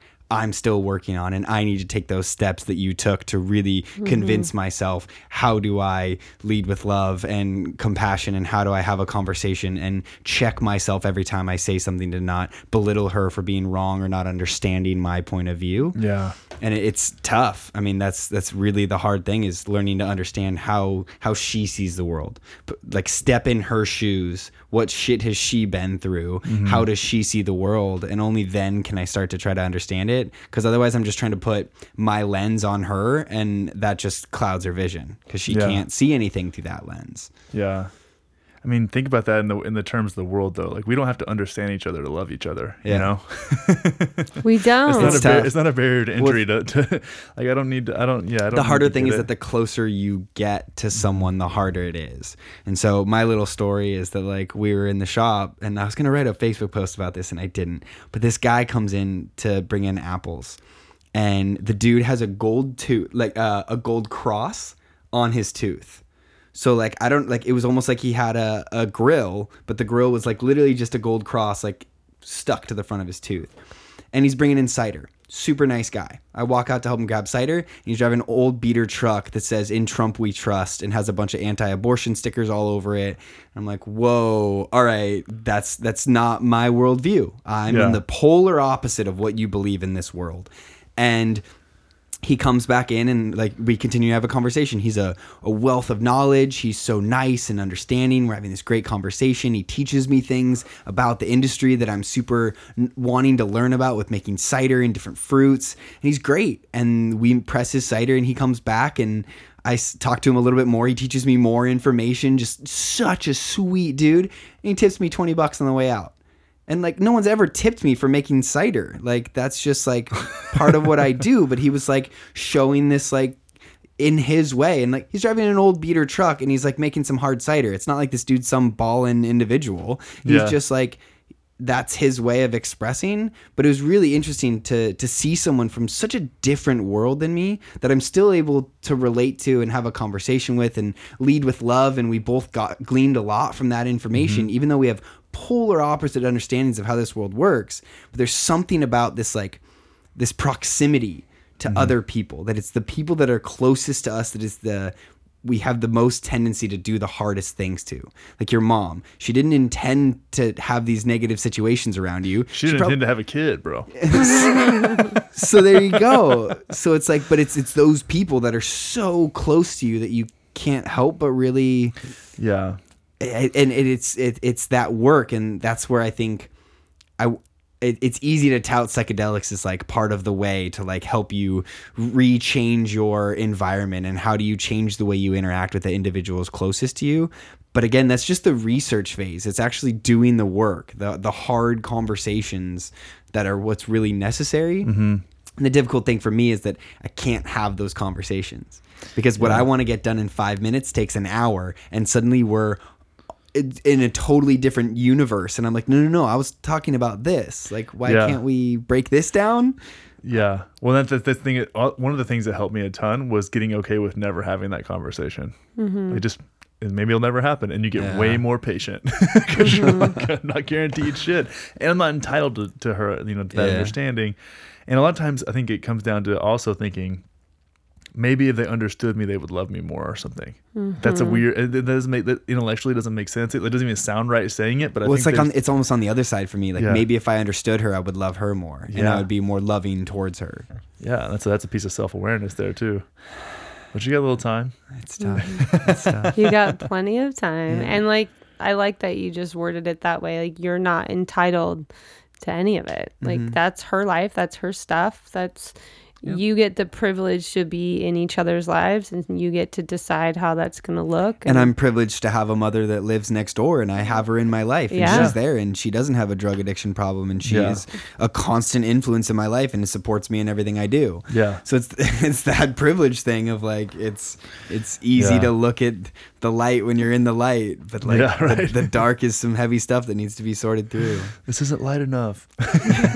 We need more light. Well, thank you so much for joining us, dude. It was a blast. Honestly, if there wasn't construction stuff that needed to be done outside, I would say we could go 3.5 hours. Do a 3-parter all in one sitting. Yeah, You have to dude. bring in some snacks. Thank you for Seriously. being vulnerable Yeah. and open and raw. And I really appreciate it. thank And you know what you. I love is that this started with like the superficiality of like, bro, I need to go work out more often. Bro. Yeah, love that it. dichotomy is super fun. That's what I love. That's what I love about my show too. Yeah, I Nice. love it. Well, yeah. Well, everyone go check out Connor's show as well, and we'll post links to everything in the description and whatnot. So, any last things you want to tell the people? I think we told them enough. But if you made it all the way through this podcast, I appreciate you listening Yeah. to the whole thing, and thanks for holding space for my vulnerability. Yeah. All right, everyone. Bye. Peace. Thanks for listening to the Gravity Lift Podcast with Jordan and Antonella. If you like our show and want to find more, check out our website at gravitylift.space. And when you get a sec, please rate and review us on iTunes to help us spread these vibes far and wide.